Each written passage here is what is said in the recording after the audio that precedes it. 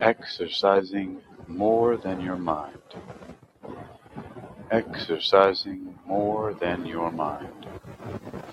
You're listening to Hypno Athletics, Exercising Your Mind, presented by Hakeem Alibokus Alexander on the Call-In app. Presented for World Reading Club in association with Uniquilibrium. This edition's reading focus comes to us from EYM.hypnoathletics.com. Just my own website. Exercising your mind. Metaphysical hypnosis, meditation, sleep, and lucid dreaming. That's the head title. I was supposed to go to sleep, but I decided against it because it's a very short time. Might as well go to sleep afterwards.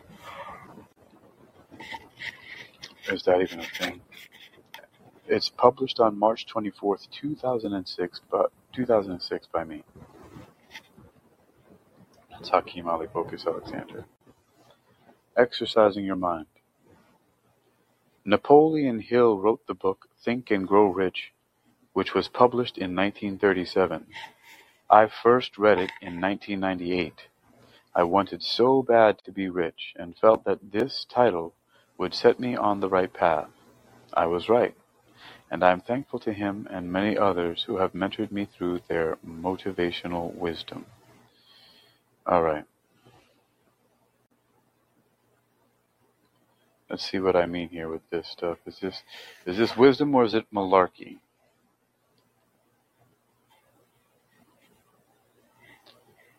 Uh-oh. One of the most powerful lessons I have learned and strive to master is his teaching to never engage in any transaction that does not benefit all whom it affects. This has been a struggle for me for reasons I am still uncovering and transmuting into the best energies possible.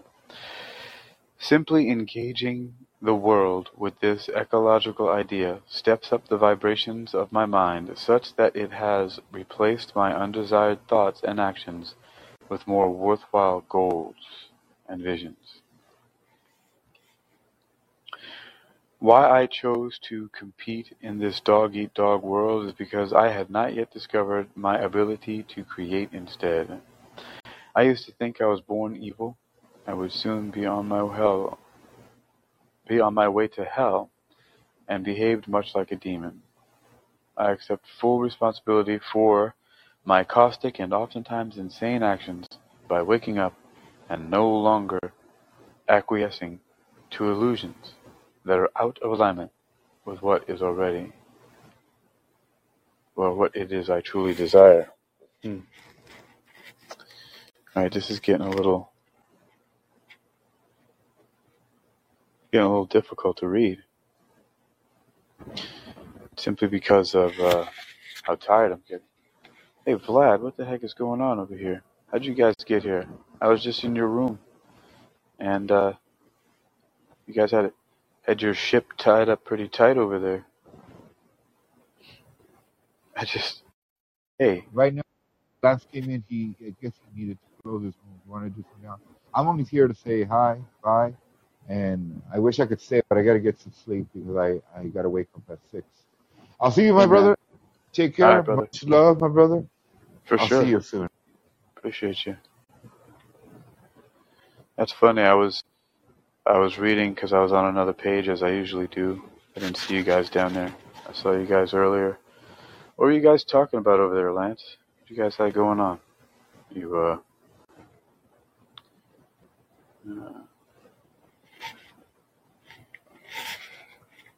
Well, there we go. Oh. Hey, Lance. Hey, what's up, Hakeem? Just different things. I don't know. Vlad, that guy is pretty darn articulate and eloquent. I mean, some of the things he was describing, the way he said it, particularly he was correcting something I think Nivik said, and it was, I think it'll come to me soon. But anyway, the way he stated it was brilliant. Fuck Vlad, he's full of shit. I don't think so. Why do you think that?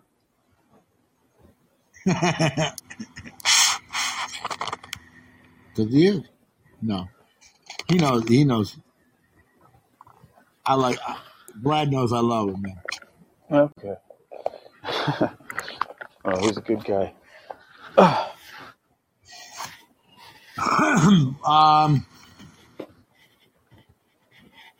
What's interesting is that if I add up all the minutes, or like the regulars, the people that on call in, and like somebody said, it's pretty much the same couple. It's the same 200, 2 or 300 people that are rotating on different rooms. Yeah, isn't it? That's pretty interesting, right?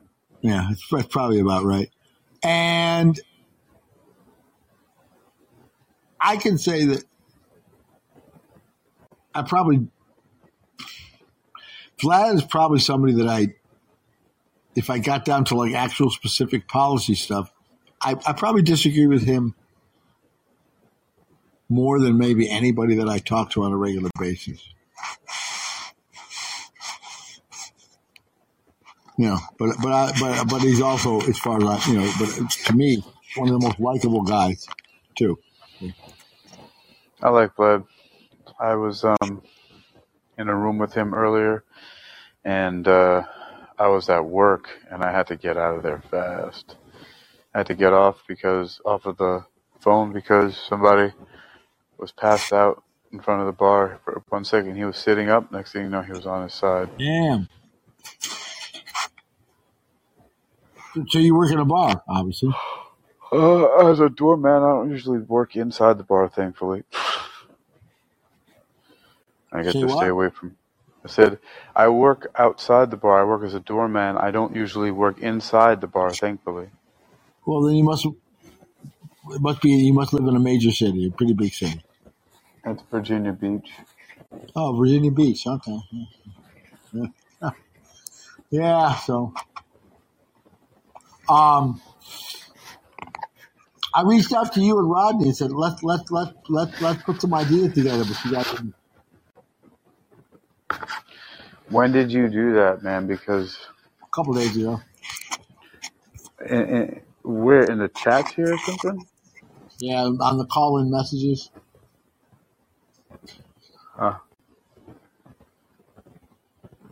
Well. But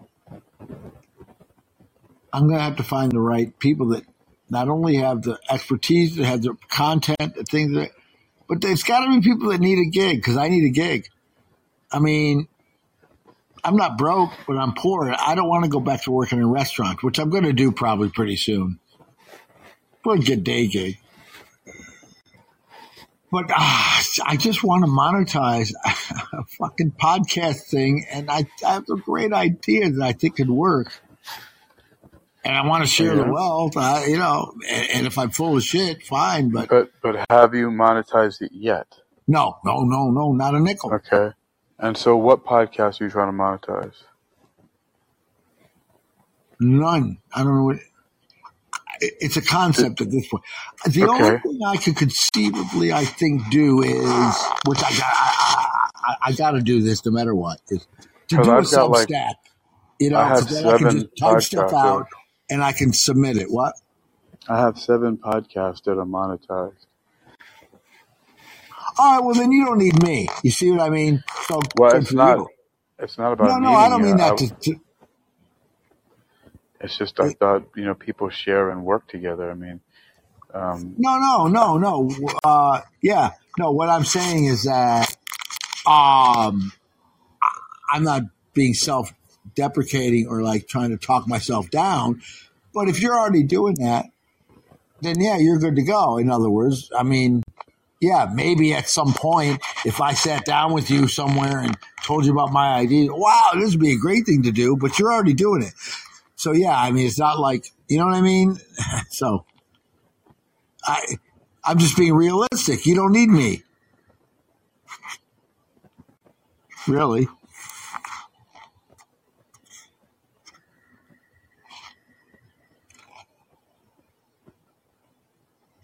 I don't know. Hello? Yeah, Yeah. I'm here. Not going anywhere. Oh, no, I was yeah. listening. So I need to find somebody who has some tech or knows someone who knows some tech, who wants to do a podcast, who isn't monetized yet, who isn't doing it successfully, you know. And so you want to test this out on them to see how it can help them succeed? Yeah, what's that? So you want to test this out on some people to see how to help them succeed? Yeah, no, I'm pretty sure it would. I mean, it's like, you know. Well, that's what I said. I never doubted. I said you want to do it to help them succeed. I said it very matter-of-factly, like you will help them. Yeah, it's hard. I don't know what's going on with my fucking phone or the app or something, but I can't hear anybody at all anymore unless I hold the microphone, like 1 inch away from my ear. I don't know why. Okay. So that's just what I'm dealing with. So that's why if I'm like, what do you mean? It's not like because I'm disagreeing. I really don't. I don't hear 90% of what people are saying.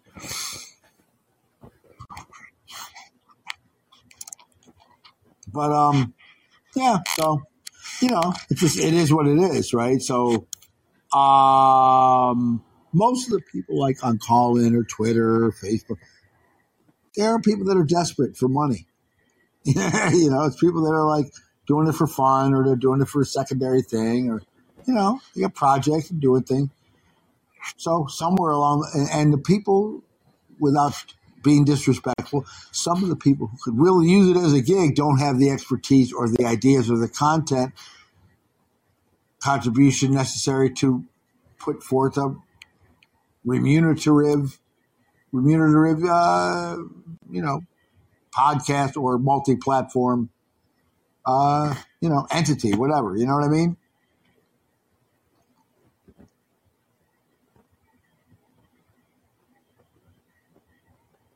So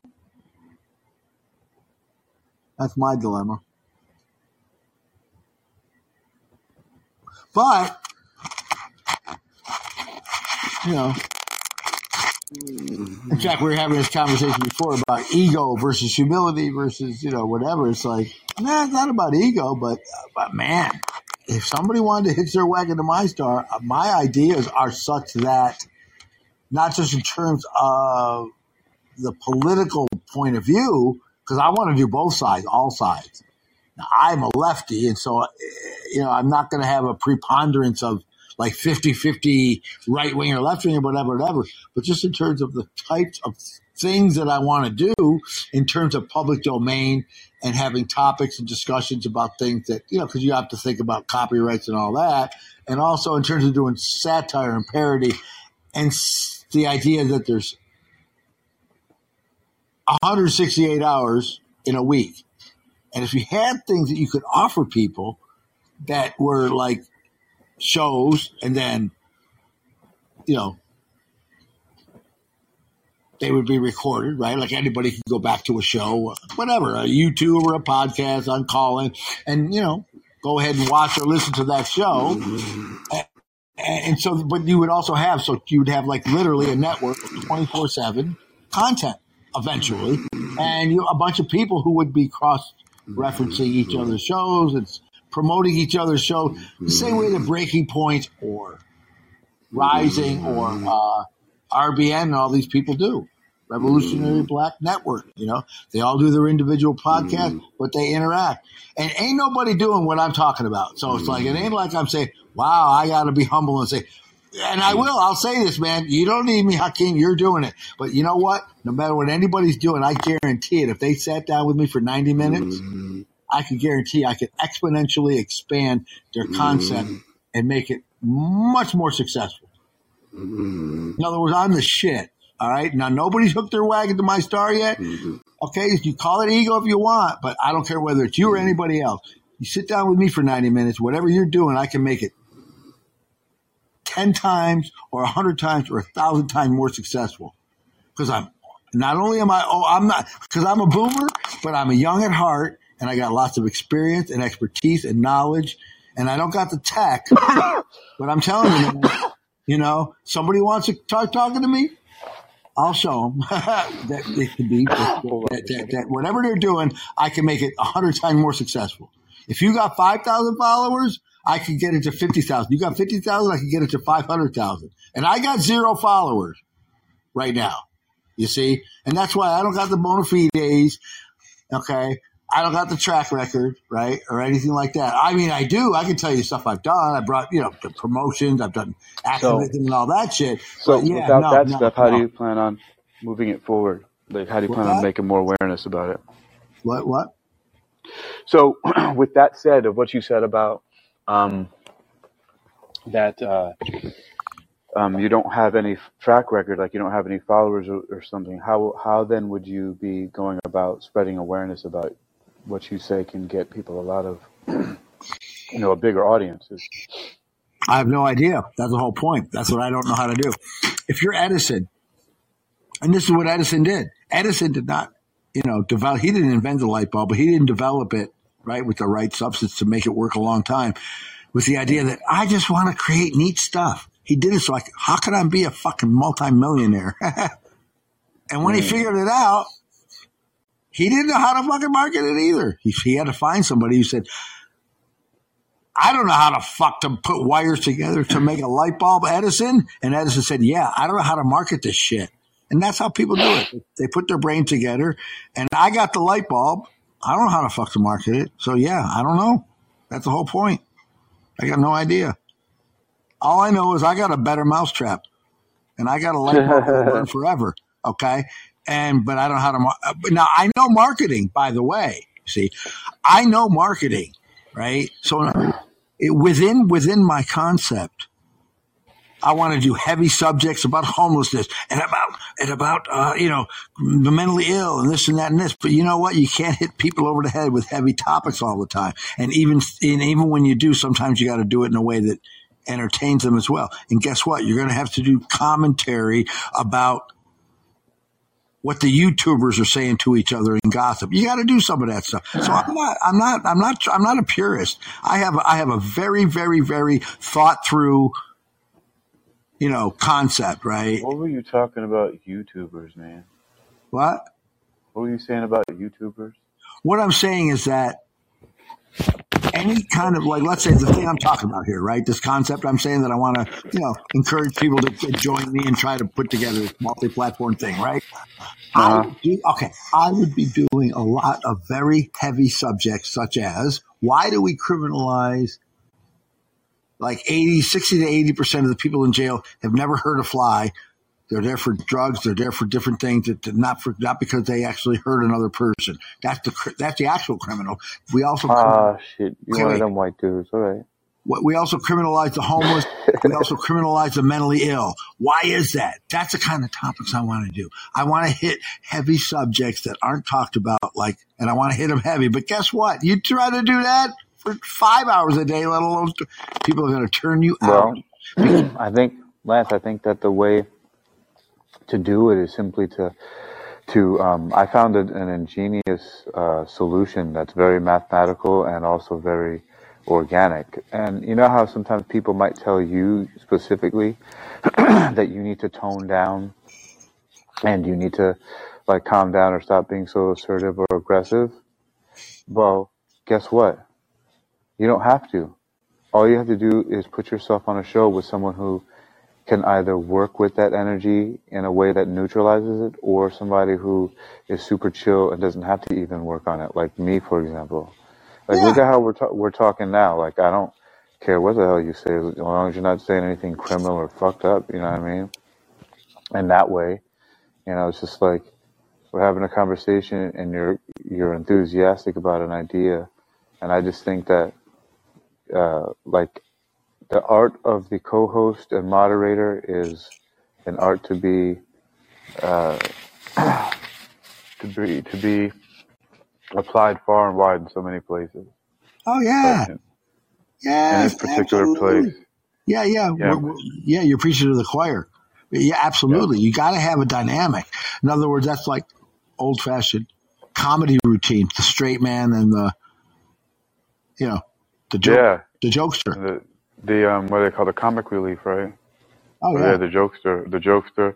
Um, and it works also. There's so many ways it works. Like when I had Sarah, when I was being her co-host, it was really an attractive concept. A lot of people were really into it. So, well, yeah. Because see, I'm like my natural demeanor is this over the top, like the flamboyant, like the whatever. Okay, but I hear you. I can play both roles. What I'm saying is that I have. So in other words, I think one of my best concepts, right, is about the idea of privatizing everything. Did I tell you about this? You may have touched on it a little bit, but Yeah, please but what I'm talking about refresh me. parodies, right? Like fake interviews Mm. where you would take a ridiculous idea and play it straight, Okay. but it has to be done. Yeah. But it has to be done right. You know what I mean? Yes, sir. That's a good idea. So Jonathan Swift, Yep. Modest Proposal.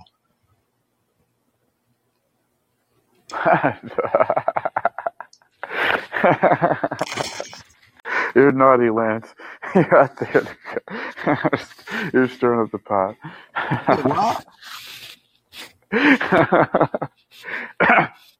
I'm laughing because I really like this shit. So my friend Kevin, he is one of the hosts of this long-running podcast called The Real Short Box, and they do a live stream on YouTube every Monday. But he would collect all these DVDs of like unsolved mysteries and all the different paranormal shows that came on TV and all these different random documentaries. And what I like watching when they're put together really well, and like how they just be exposing the shit out of people in different organizations, and I'm just so fascinated by it. But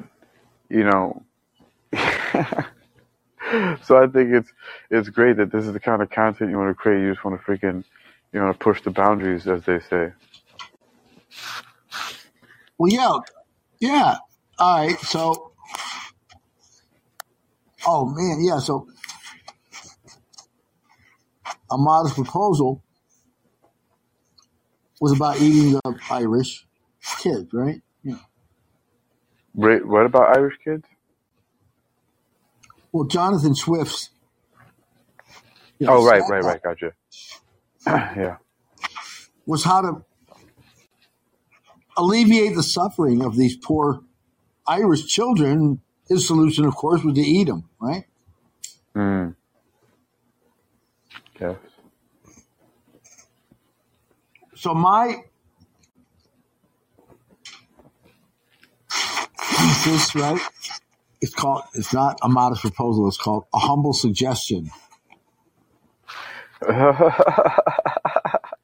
A humble suggestion. Written by. All right, what is this humble suggestion? It's written by Nathan J. Fistow, Fistow. Okay. Sounds like a realistic name, doesn't it?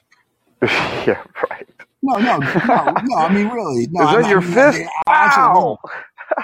No. But if I said Nathan J. Fistow, Fistow, Nathan J. Fistow, you wouldn't question that necessarily. No. Well, that's an anagram of Jonathan Swift, right? I wasn't paying attention, but there you go. And the idea is, I'm a former Sandinista. Like, I thought Bernie Sanders was the shit, and it's not because he sold out his revolution. It's just that, you know what? Socialism didn't work. The squad's trying their best, but they're not making it happen. Yeah. Now, there's nothing inherently evil about monarchies. If you happen to have like a benevolent monarch, who says, "Yeah, I want the people that are down below me, being all powerful. I want them to have an okay life." A benevolent monarch. No, there have been some. Frederick the Great of Germany, right? I don't know if it was unified Germany yet. And he had Bach and at an old age, and Mozart at a young age, and intellectuals. Did you say Mozart like mozzarella cheese? Yeah, no, but you could be an evil monarch and really fuck things up. But if you have a monarch and you have at least a relative affluence, Lance, in your society. Dude, I love your voice. You have the best voice for speaking on a show. Like I could just I've always thought that. I was like, dude, you have the best narrator's voice. I don't know what it reminds me of, but why for some reason I think it's so cool. But it must something that I heard when I was growing up or some point in time that just really pleased me. I don't know what that is, but you have one of the coolest voices to me. It's funny because I've actually had men like in bars, like at times, man, dude, you have a really cool voice. I've had that happen to me before. Yeah. All right, so hold on. I'm gonna pull out these headphones real quick. And turn on my Bluetooth so because I got to go ride for a second. So changing locations. Hold on.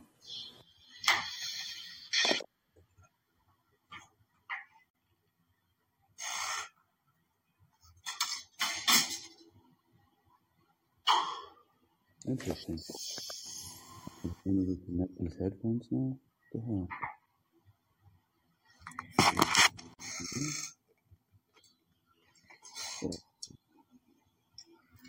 Oh, there we go. Hello? Hey, Lance. Okay, I'm back in the saddle. Hey. All right. Yeah. So. All right. So it didn't work. Socialism failed. And so now, okay, I'm an anti-ismist. I don't think it matters whether it's monarchy, or capitalism, socialism. I don't care. All I care about is the character of the people, that are running the show. Okay? And we tried everything else. Now what we need is just pure privatization. Okay, so from there I go from roads and bridges to children, water, air, clean air. Everything needs to be privatized. And until you privatize literally everything, we just won't get it done. But once we do, then life will be beautiful. So what kind of outreach would you do? Say what? What kind of outreach would you continue to do? Wait, I can't hear you. Oh, sorry. I'll be there in a second. It sounds like you're way far away in the back of a deep, dark cave somewhere. Yes! That's awesome.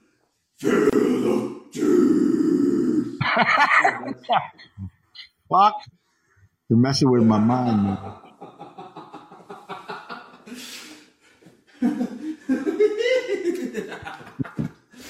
All right, dude. I didn't realize. So different headphones respond differently, and I don't think. Let me check this thing here. What does this one do? So since that was the. What about this? Tell me how this sounds. All right, can you hear me? Did anything change in the sound? I can hear you okay. Okay, but did the sound change at all? No, I mean, you're not. I mean, from before, yeah, because you were echoing from the background, but now I can just hear you normal. All right, what about now? Can you hear me now, Lance? Hey, Lance. No, now you're faded away again. Oh, that's pretty cool. Now here I come. Check it out. All right, so now I'm getting a picture of these here headphones. All right. Well, I'm happy to be your guinea pig for testing it out. Yes, dear. Thanks, Lance. I'm sorry. All All right. right, now they're showing kids on TV here that are on one of these merry-go-rounds that I thought they made illegal. Were really dangerous. Well, anyway. But yeah, I mean, the idea is the interviewer would just keep asking, what about this? What about that? And I would just take everything to its logical conclusion about privatizing everything. You know. And what do you think that? So you think the logical conclusion is privatizing everything? Got it. Okay. Name it. Thoughts. You want to privatize someone's thoughts? They do have ways now, of course, where they can actually read people's thoughts. Not only that, but there's a way to erase thoughts.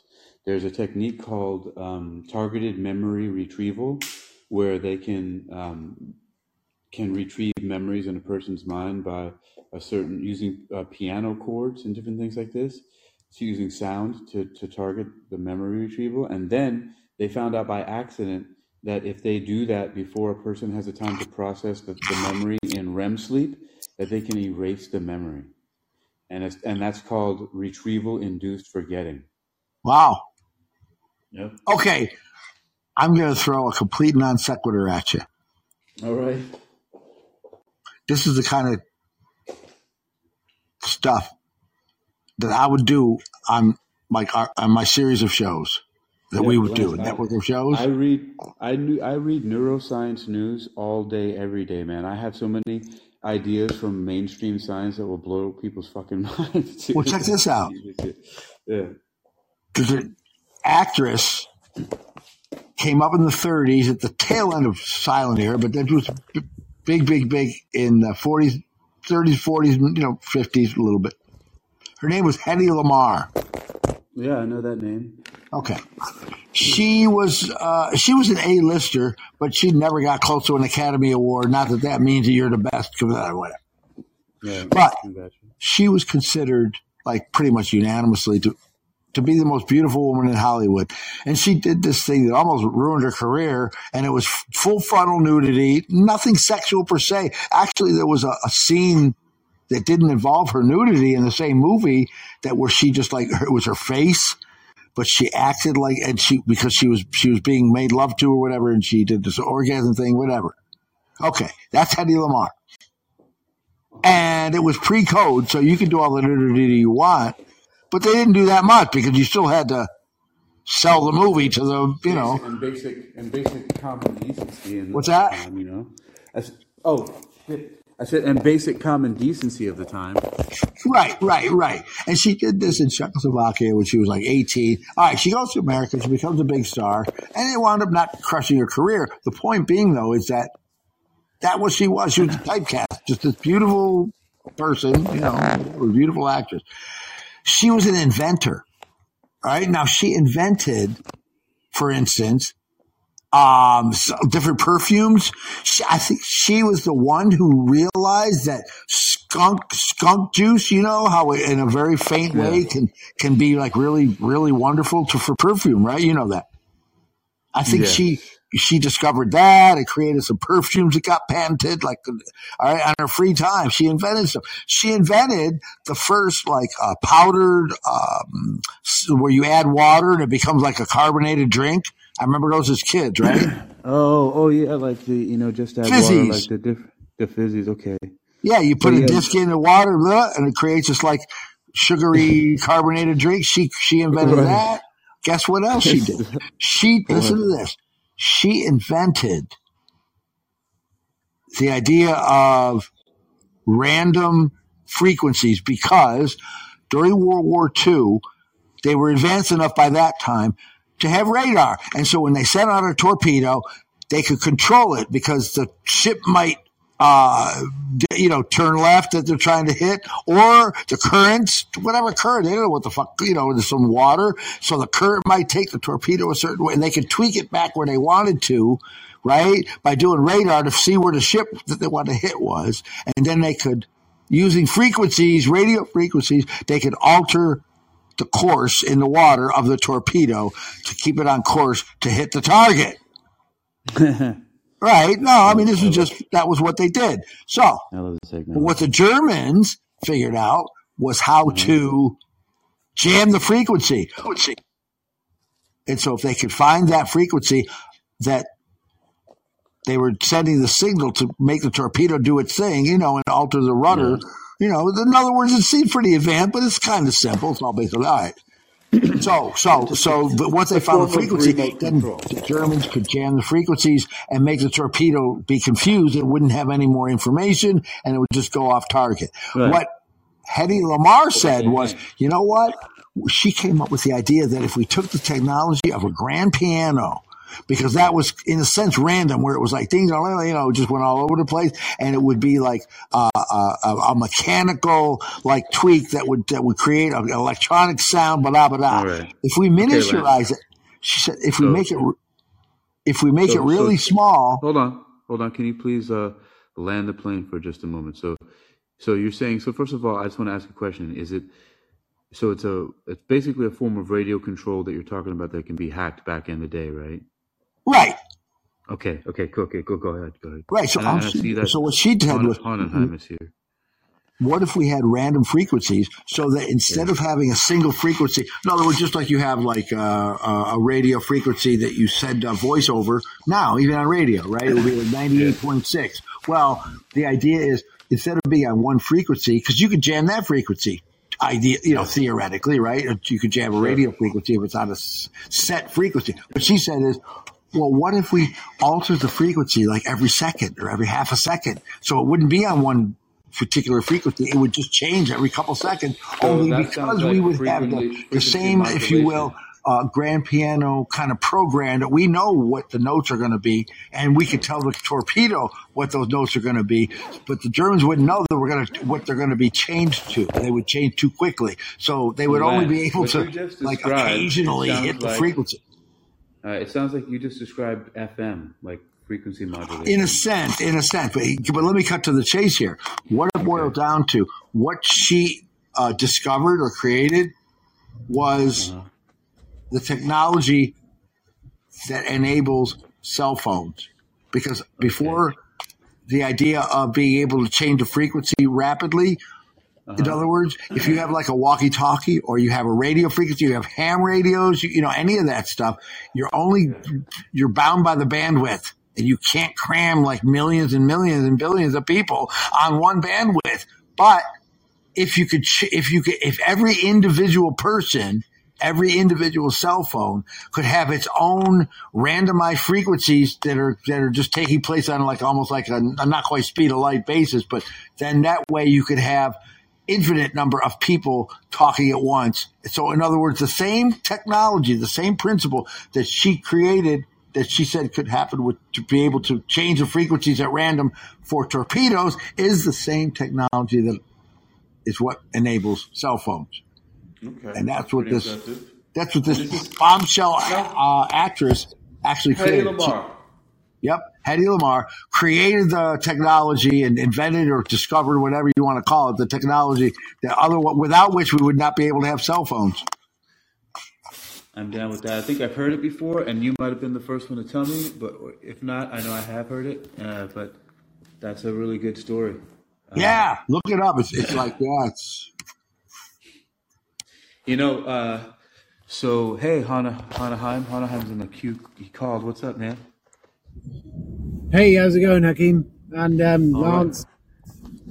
Right. I'm not really interested in phones and torpedoes, but sounds cool.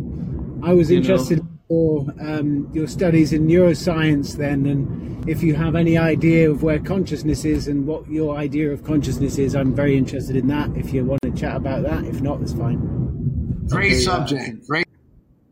I can chat about that. I first want to offer both you guys can. There we go. Lance, thank you. And if Loki wants to come up too. So before I get into that, I just want to touch upon, close out what Lance was talking about with Hedy Lamarr and her inventing the technology for, and you said you don't care much for that, but I just want to say that I think that this is really fascinating technology, simply because those kind of things will actually affect our neurology, and in ways that are closer to what you're thinking about. I suspect or I don't know what you think about consciousness, but you asked my perspective on that, and so. Well, one of the things is that where is consciousness? Dude, we're going to get into some pretty, some open-ended ideas in some ways. But I can say that there have been times in my life, and one of them was the other day, where I felt pretty total. I don't even know what that. If you understand that, I felt pretty just total, not totaled, but where I was certain that. So I started to look at things this way, like that there's a formless wisdom, which all of the New Thought teachers, which is a very specific branch of some New Age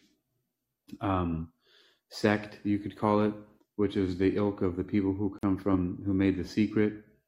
And books like Think and Grow Rich and The Science of Getting Rich and The Science of Mind and Secret of the Ages and the recording called The Strangest Secret in 1956 and all of those things like that. What the bleep do we know even? All of this but what the bleep do we know is a little bit further removed. They're not actually, even though there's a bunch of New Thought guys in there. Anyway, I digress. But the thing is that there's this idea where we get this whole rhetoric of thoughts become things and we become what we think about. And that is this formless neutral substance that responds directly to the nature of our thought, which actually, I don't know if there's anywhere in the Christian Bible of this, and this is actually a question that I need to pose and find out from somebody. If any of you know this, I would like to know. But to me, and it may not mean this to anybody else, but some other people have agreed, which that doesn't mean anything, but to me, and this is what I've assumed to be true, and this is what's kind of crazy, is that I'm so radical in my behavior, I think sometimes, that I just don't give a shit what anybody else thinks about what the definition of anything is, even if everybody else thinks something different. Like if they're like, no, that's red, and I'm saying, no, the sky is red, and everybody's like, no, it's blue. I will just stick with that. I'll stick with it being red, even though everybody's like, dude, this guy's out of his mind. I don't know if I'll go that radical, but in this, I think. About yes, I'm solipsistic as well.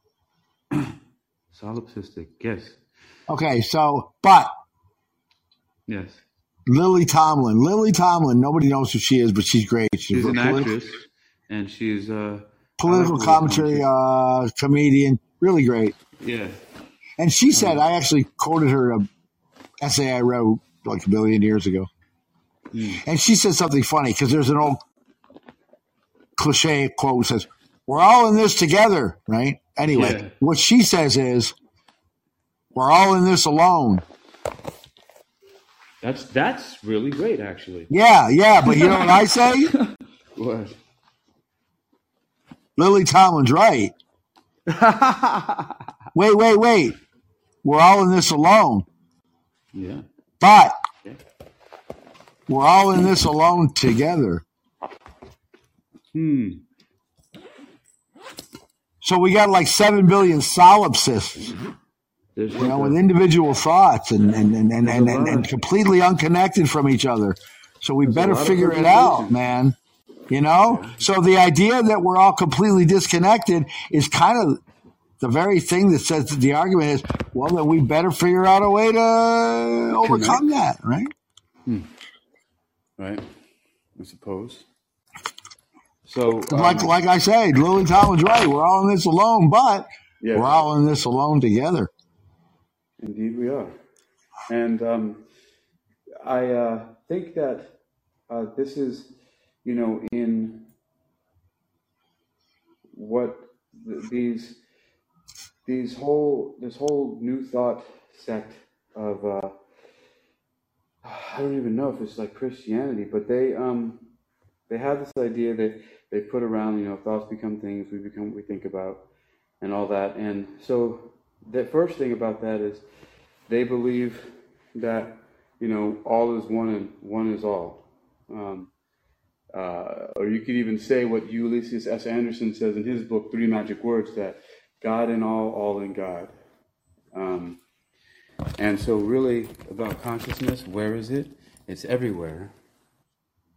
And I think it's in Cleveland. probably because Cleveland is part of everywhere. But not in a way that cannot be at least grasped logically when I say everywhere, because a lot of times people say things like that and then just leave it. Well, there's Like, there are people that don't believe that Cleveland can be grasped logically either. So may possibly be so. When I look toward Cleveland, I know that they have a terrible. No, I'm not going to say that. I have no idea. I'm not a sports fan. I was going to say they have a terrible baseball team, because I roughly remember there's like the Cleveland Braves or Indians or one of those things like that. they have a terrible everything team. Yeah. But I don't follow sports like that. So for me to say that would just cause unnecessary trouble. Right. All right. Well, they go to go back to the philosophical. There's the whole idea of I think, therefore I am. Right. Yeah. Yeah. Well, So, couldn't yeah, that just as easily be expressed? There goes Edna with a saxophone. Sure. Or just I think, or I am. Any of the two will suffice. But so, just like how people will say everywhere, right? What exactly are we talking about everywhere? What does that mean? Why would you say something silly like this? Well, it comes from the fact that for long periods of my life, I've had to think about existence because I feel insecure and afraid, and I have to be kind of you know what? I've been really fucking heavily influenced by cartoons and shit. First of all, that's You're really hard to hear, man. I don't know if you're outside or what's going on, but maybe it was just a glitch because you were hearing me fine for a second just now.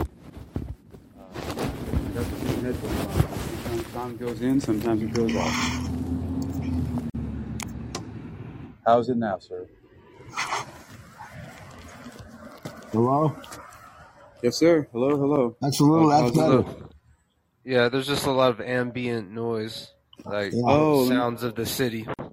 Oh, hold on. Let me see if I can drown that out with this stupendous app I have here. Yeah, I had to come outside, so let me see. Where's Hahan and Loki, man? Chime in.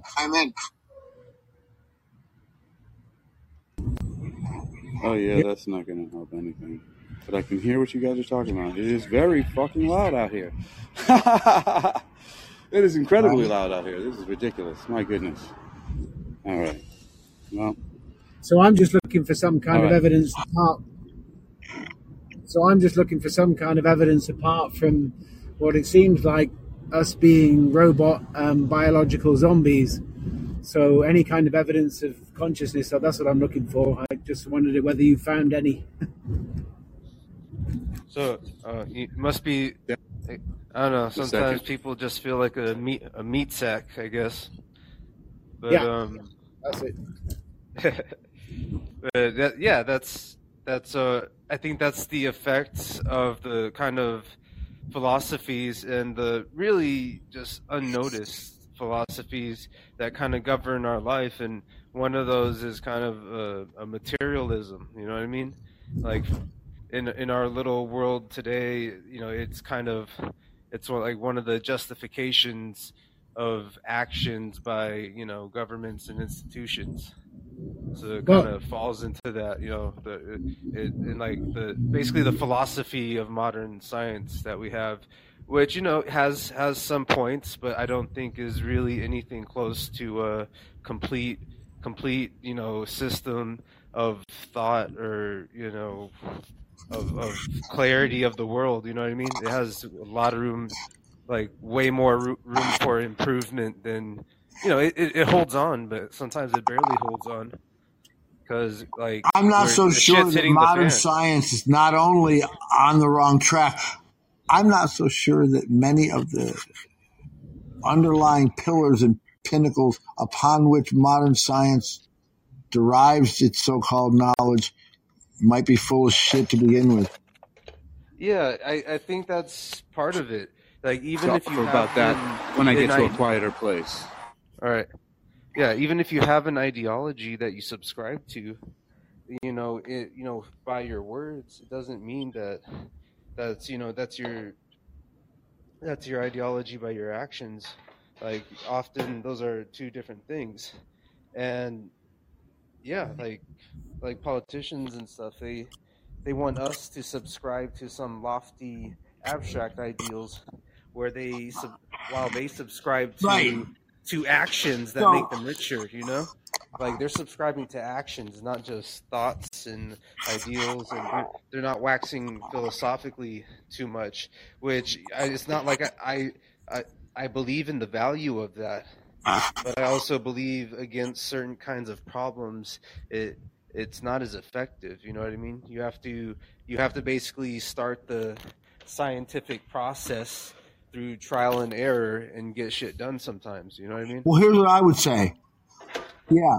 So when we say we're a nation of laws, not men, okay. Well, we're a nation of laws that were written by, not only were they written by a small segment of rich white property owners, from which all succeeding laws are just tweaks, but flawed, rich white property owners with agendas. That's who wrote the laws. So it isn't like that they were zapped onto a tablet by God to Charlton Heston, and given to the masses. Okay. So we say we must follow the law. We've got like 1,000, we got like 10, literally like 10,000 more laws than we had in the 60s and 70s. Yeah. Because we just took all kinds of regular everyday behavior and said, oh no, some people don't like that. Let's make it against the law. So the law is a bunch of garbage. The law is what a bunch of people that are in power, what the capitalists decide what's going to help them further their agenda. Okay. Yeah.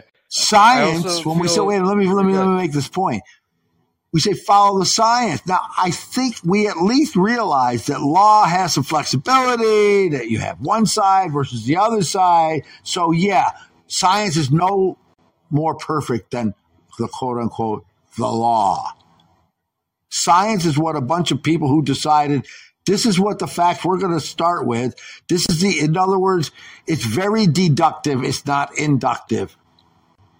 In other words, deductive is if this is true, then that is true. Well, once you decide what the premise is, what the if is, then you almost decided what the then's going to be. Instead of saying, no, we just need to constantly accumulate inductively. We don't have an if or a then. We just take all of the knowledge and suck it up like a vacuum and then decide what makes sense. That's the only thing that I think makes sense is inductive reasoning, not deductive. Because you're not really testing a hypothesis if this is true. Well, you have to assume it's true.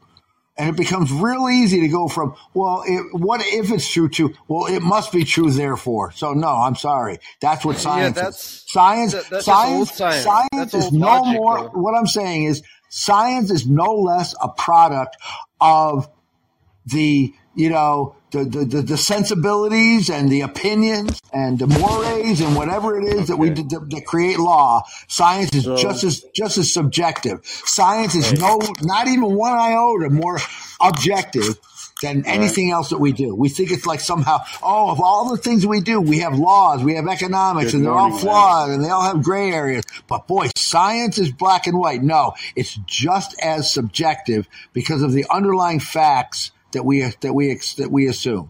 Now that doesn't mean that like the people before Copernicus could have been right. Mm-hmm. So, good morning, Lance. But I thank you for that. Now listen to this. First of all, I completely agree up to my understanding right now with you about inductive reasoning as opposed to deductive and as a premise to start. And this falls into the category of what we could call materialism versus idealism, right?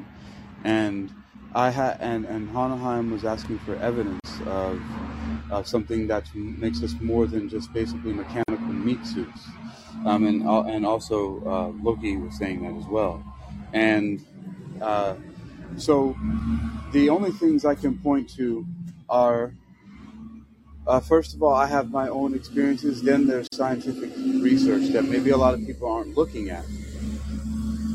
And, for example, I'm going to say things the way that I am because people sometimes like to hear these titles and who's connected to certain things. So first of all, there's a guy named Dr. Edgar Mitchell. He is the sixth man to walk on the moon. He was one of the founders of something called IONS, Institute of Noetic Sciences, which is now headed by a man named Dean Radin. Now, for some reason or the other, maybe one of you guys know this, I don't care about those details. What I care about is that it's true that many different scientists and laboratories had placed around the world random number generators that were just for some reason, well, generating numbers randomly for their data. I don't know why they were doing it. However, at some point in time, these scientists were talking to each other from these different laboratories, and they're like, hey, look at this. These random number generators, they ain't acting so random.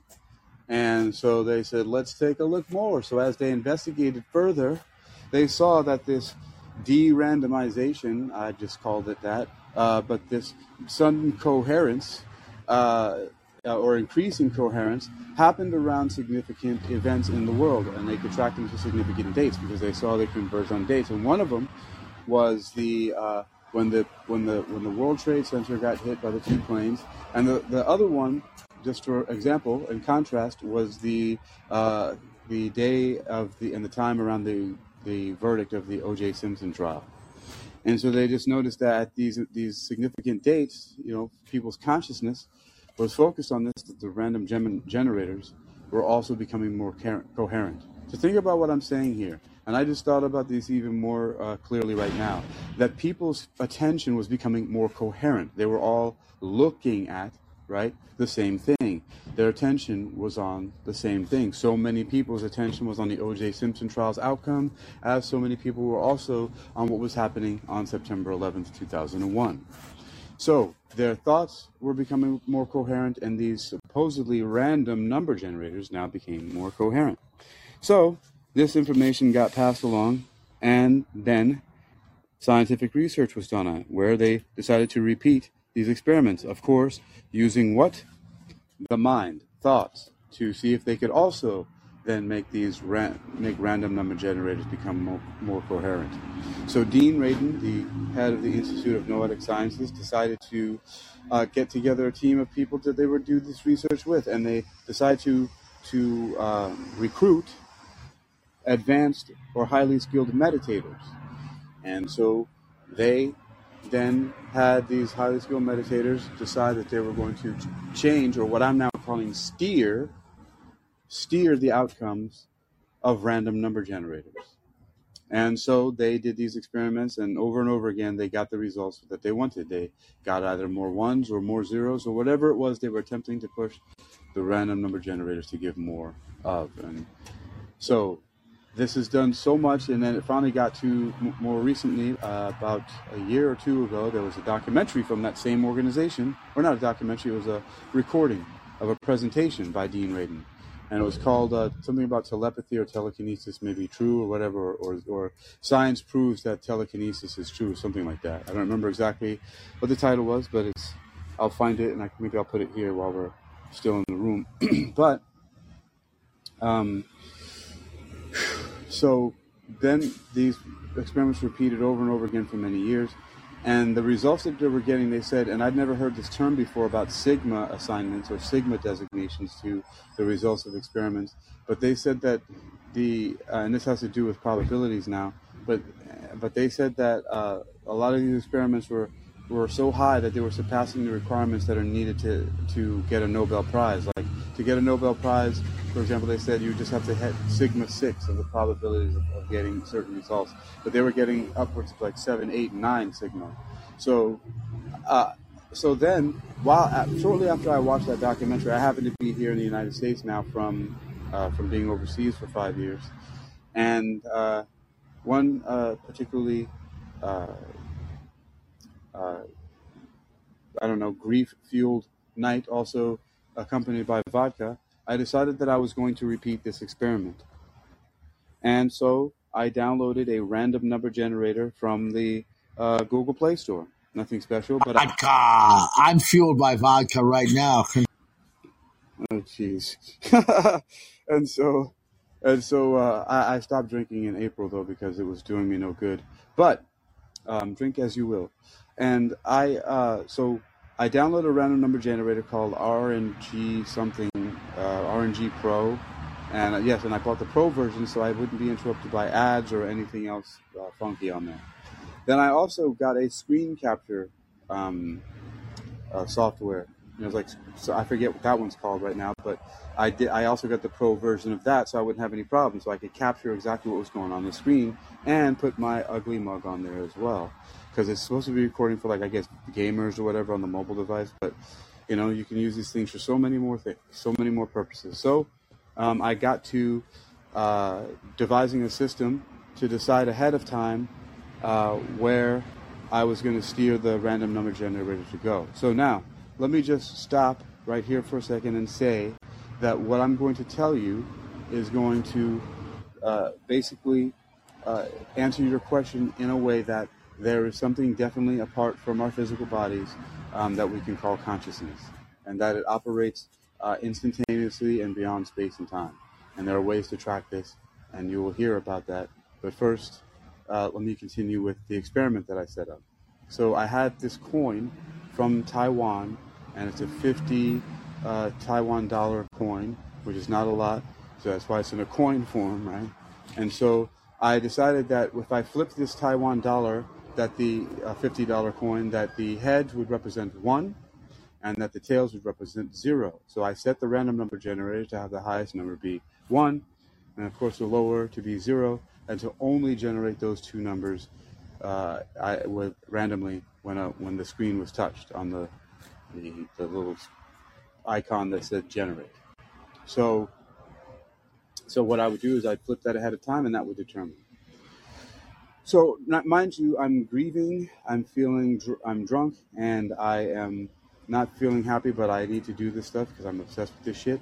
So I flipped the coin, and I don't remember exactly where it landed on, but let's just say it was heads. And so I was to steer the random number generator to give me heads. Anyway, so I did that, and sure enough, it got I got the result I wanted to steer it for, which was heads. And interesting. Somebody just asked me to be a host on their show. All right, so then I did a second one, and it was a fail. So a pass, it did what I wanted to do. The next one was a fail. It didn't do what I wanted to do. So then I did, because I was feeling distracted, and I even say this on the videos, because the videos are on YouTube, by the way. And so then I said, okay, I need to devise some way to focus myself. So then I took an index card, I ripped it in half, on one of the index card a 0 and put that to my left, and I wrote on the other one a numeral 1 and put that to my right. And then I recorded in another mobile device that I have my voice saying very robotically 1, 1, 1, 1, and another one 0, 0, 0, 0, and put it on loop whenever I flipped one of them. So then I went there, and number 3 got a pass. And then what's the percentage? Pass. And then, like overall, like with all your tests, what was percentage of pass? So what was 3, percentage 4, of fail? Yeah, 3 and 4 were passed. But anyway, then what happened? Yes.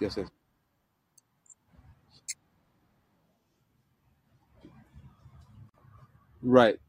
So I'll tell you. I'll sum that up right now. So, but this is very significant because when I made that intervention, all of a sudden it went from there to the next 8 in a row were all passes. And that's really crazy stuff for something like that to happen. And so then, anyway, out of all the 50, so basically I did 15 flips in one test. So I did 15, and I did 15 times by 15 grid. So I did, for every 15 trials I did that 15 times, and all of them were passes. So there were no complete fails out of that whole list of 15. So there were 15 trials, and all of them passed, meaning there were more of what I desired to happen than not. I don't know what the percentage is because I didn't go that far, but it's recorded in detail and even written out on online. So you can, and actually it's on unequilibrium.com. So you can go there. I'll find it and I'll put it here. So you can go there and look, and somebody who's better at math than I am can figure out the percentages. But it's overwhelming. Like every single one of them was a pass. So that means that sounds like yeah. What you're hitting at is somewhat along the lines of like quantum thought, which is the idea of it's the observation of something that actually no.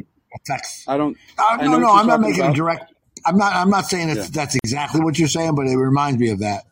Oh, okay, gotcha. Yes, I think that it might be. I think you could be correct that maybe something like that is related, but you could also think of quantum entanglement and maybe how thought and information transfers immediately like that. And what you're talking about is what some people have mistakenly called the Heisenberg uncertainty principle because they don't know, or Schrodinger's cat experiment, but people get those things mixed up with this Copenhagen interpretation. But I don't think there's anything particularly otherworldly outside of what we know in terms of telekinesis. Everything is about brain waves. We know magnetic forces can emanate out from the force field from which it emanates from. So it doesn't seem that far fetched. For sure, I got 2 points on the far fetchedness of like phenomenon. Like the word is far fetched. A lot of Eastern. All right, just a moment. Yeah, just a moment. A lot of Eastern religions, Hinduism, Buddhism, for example, and lots of Middle Eastern religions, they have a lot of tales that describe, things that seem very similar to the phenomenon we discuss now. And so there's a history of observation. There's experiential evidence, technically, and we all like to say, oh no, they're stone age people, they're ancient people, they're stupid, they couldn't read, but they still had around the same size brain as we have, and probably not too off temperament. So I'm sure there'll be some curious people there too. But on the other hand, that they had less filters.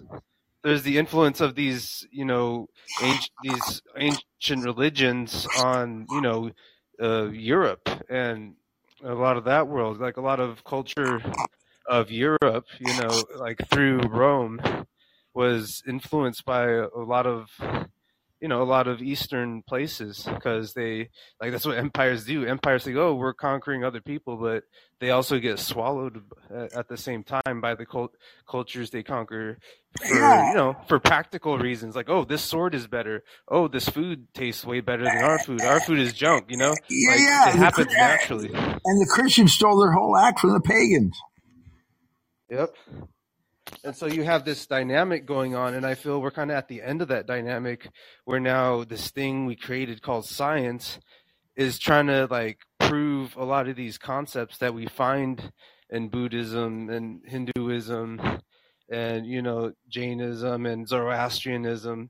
Like some of these, some things are kind of they're more analogous to stories in these texts. Like it's like a fable that kind of explains it in a simplified way.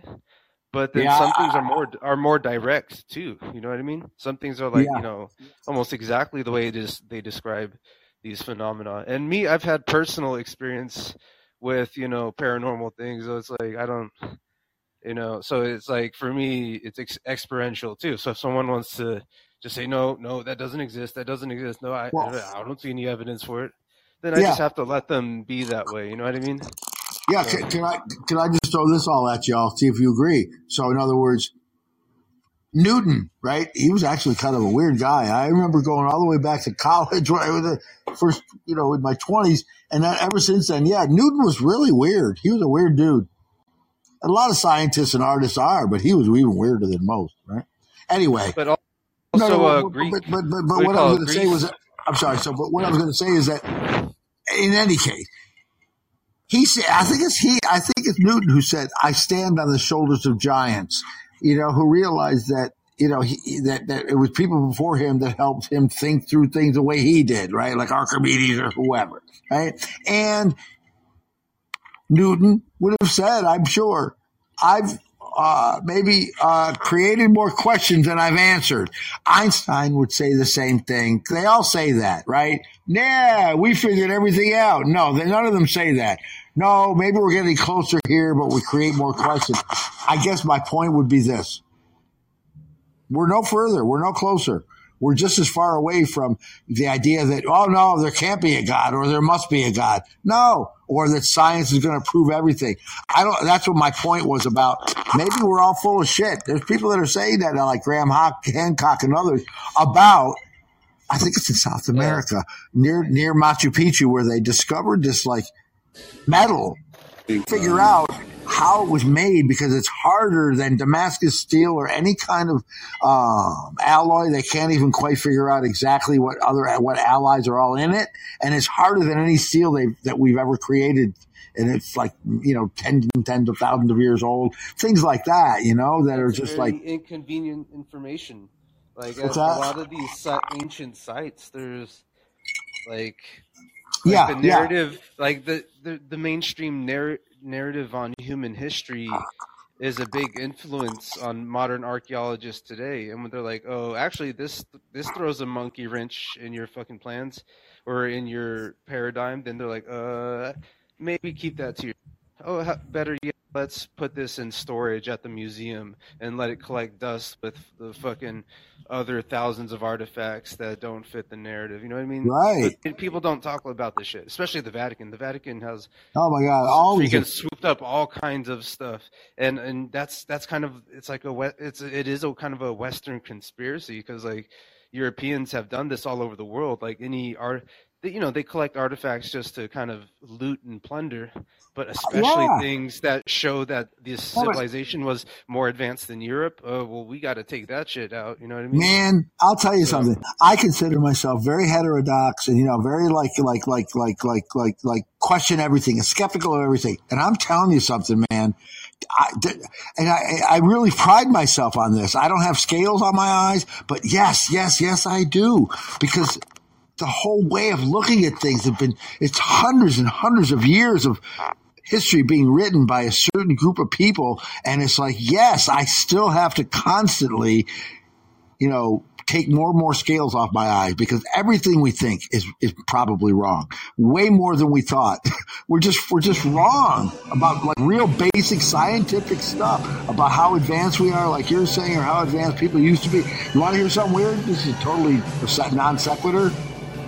I met my doppelganger as a little kid once. I mean, I met my real doppelganger, which is the subject for all of.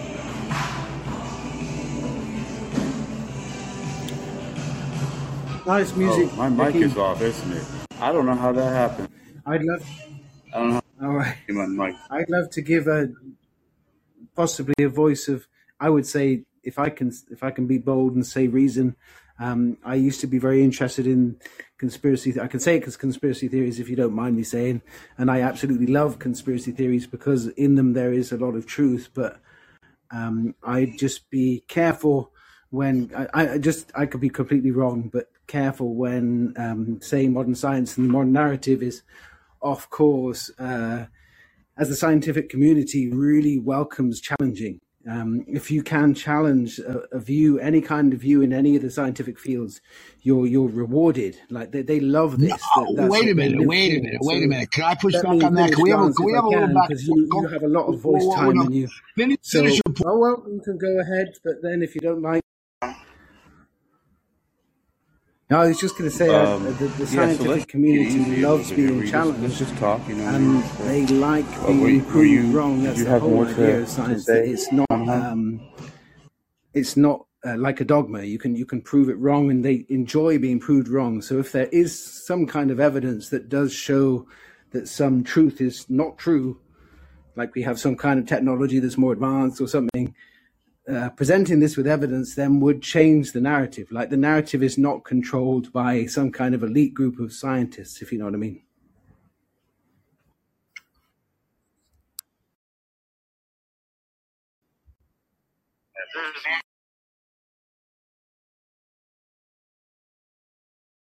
Well, I'll push. That science should be Oh my God! Oh my God! falsifiable. Sorry, Akeem. There's definitely money motivation in science. There's profit motive, profit drive. And it's not just science. A lot of industries become this way, but it distorts the correct ideals of science. Just like doctors that are financialized don't follow their Hippocratic oath often over their bank account number. But do you think having more money will make your scientific proof more? Do you think having more money will make your scientific proof more reliable? It could make it more. It could be evidence that it's unreliable because it could be evidence that you've been bribed. But the thing is, bribery has kind of become the norm because they call it lobbying. Like every like science is kind of connected to an industry. Otherwise, how could they do experiments? Like how could they have what they need to to exist in a way? That's why fringe sciences are basically sciences that are underfunded. You know Business what I mean? conferences. Well, whenever it's my turn, I'd love to make a couple of points about that. I'm good. Go ahead. Well, first of all, so-called science like Lancet, New England Journal of Medicine, they're completely corrupted. If you don't toe the pharma line, they'll destroy your career. Now, that's the corrupt side, okay? So let me take you in good faith, right? Take the best faith argument that, okay, that's corrupt people, right?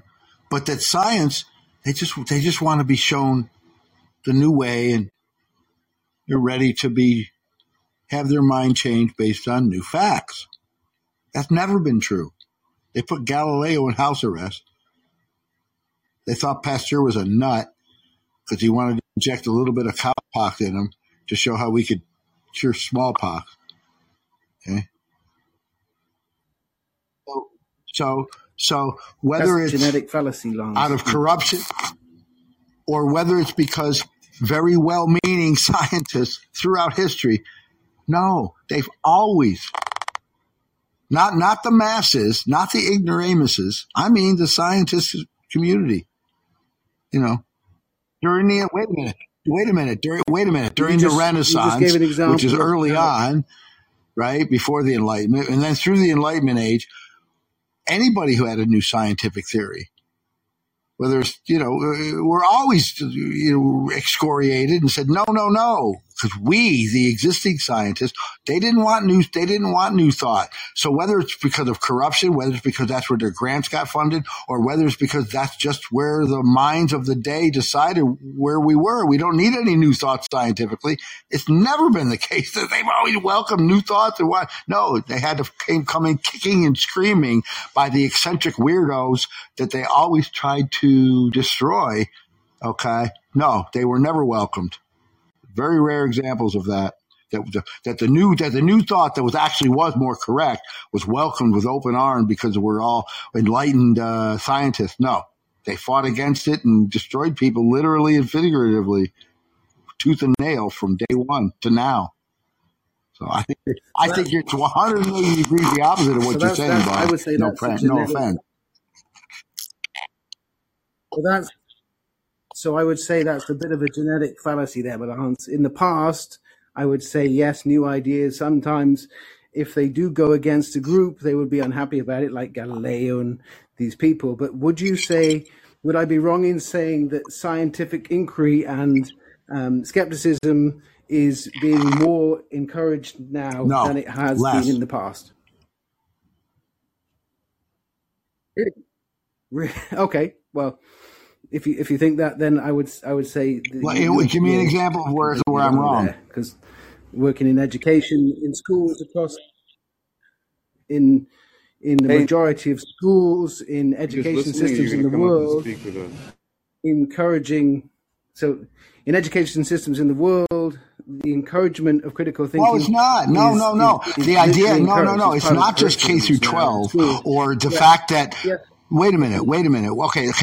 Let me give you this example because I gave this example a little while ago. I lived in Syracuse, New York. Like a lot of campuses, when you walk up the main drag, from campus, and then you get to the main buildings, and then behind that is the quad, right? Like a lot of places have quads, around which are all the big main buildings. The mainest building, the very biggest, when you walk up the main stone steps to campus, it's called the Hall of Languages. Now, Syracuse was founded in the late 1800s, 1869 or something like that. And the Hall of Languages was the liberal arts building. To the right of that is the administration building, which is a really nice building too. And it's smaller. It's not front and center. Front and center is the Hall of Language. It's bigger, it's taller and everything. And then to the right of the administration building up a hill is Krause College, which has one of the biggest organs in the Northeast. It's wonderful, wonderful building. Beautiful, right? And it's smaller. But so in other words, what I'm saying is, and then behind that are the engineering buildings, arts buildings, etc. Now today,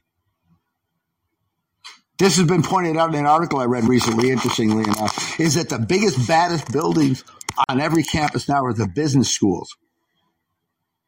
And the business schools, like the Koch brothers and folks, they go in and they say, yup, we got $50 million for a brand new business building. One stipulation is you got to cancel your humanities program. They literally do that. You cancel it and we'll do it. And they do it. Go look. Wait a minute. The reason there's not humanities program. Wait a minute. Let me finish this point. The reason there's not humanities programs in college which teach critical thinking is because the powers that be and the billionaires, they don't want critical thinking. They want people to be trained in business, in law, in medicine, to be pill counters. This is what people in the medical community, by the way, say. Yes, we learn Gray's Anatomy. We learn the physiology, we learn the science. Then, do we learn how to cure folks? No. We learn the constant barrage of new pills. That's what doctors are trained to do. That's what lawyers are trained to do, is to follow the system of the people that are the one percenters. So don't tell me that that's what's going on in law schools or medical schools, let alone in grad schools or in grads of any kind. They're being trained to be the next generation of sociopathic, non-empathy financiers. Why? Because we say the law school and medical school, you go into debt for $500,000. You can't. We weed out empathy. We weed out empathy before you spend the first day as an intern, because you've already are in debt for $300,000 or $400,000 or $500,000 before in debt before you even enter the minute you get out of medical school. So don't tell me it's all about scientific inquiry and curing people or justice in the law schools. It's about furthering the capitalist 1% oligarchs to control the rest of us. Listen. Lance. Sure. Hello. Like this. Yes, listen, right. I have a mute button. Aside from the oscillation, have you guys, attenuator, or whatever you want to call it, the potentiometer and the volume, respond to the actual points I made, because I think that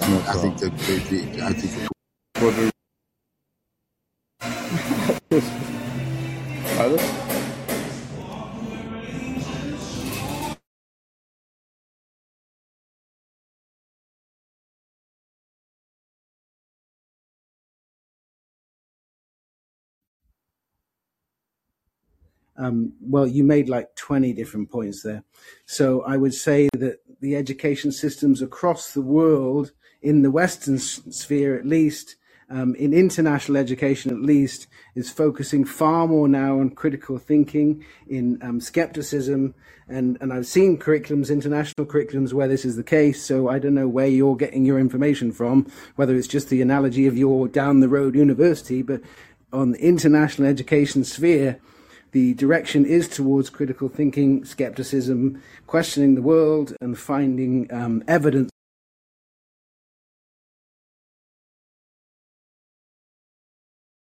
So I would agree with that and what Hohenheim just said, and also add to it that I've also seen it's like, for example, the Institute of Noetic Sciences was founded by Edgar Mitchell, who's the sixth man to walk on the moon, right? So that's kind of as mainstream as you get, a fucking astronaut. And the fact that they're able to put on these huge conferences, they have funding. You know what I mean? Somebody's funding this research. For them to have such clean production and to be able to be in these now, the fact that not a lot of people know about all of that stuff, that's a different story, right? The fact that not everyone's paying attention to it, now that's a different thing, but it exists. And so many institutions are getting research for it. Like, for example, okay, who would have thought, which one of you guys know about the movie Eternal Sunshine of the Spotless Mind? Have you guys heard of that? Anybody? So anyway, it's this movie. Kirsten Dunst is it, I think, and they have a program. Loki. Yeah, that's the one with Jim Carrey, right? Yeah, it might be. They were in love, and you know, he just had a real a break. It's kind of that was like a trippy one, yeah. So anyway, long story short, Neuroscience News. I'm reading this maybe a week or two ago, and I read about a technology that they found out by accident that they can actually erase people's fucking memories through using two piano chords at a certain time so first they hook up people to functional MRI, and they hook them up to functional MRI, right? And then they so they hook them up to functional MRI, right? And they scan the brainwaves. And in scanning the brainwaves, they get the pattern of what it is, right? So they can record the pattern of what the brainwaves are doing when the person has like a certain experience. Like maybe they play them a sound or they show them an image, and they see the brainwave pattern that happens from that. And then they look at it when people think about it again. They okay, now recall when you saw such and such, or when we showed you this and that. And they record those again. So now they have a baseline of what those memories are doing.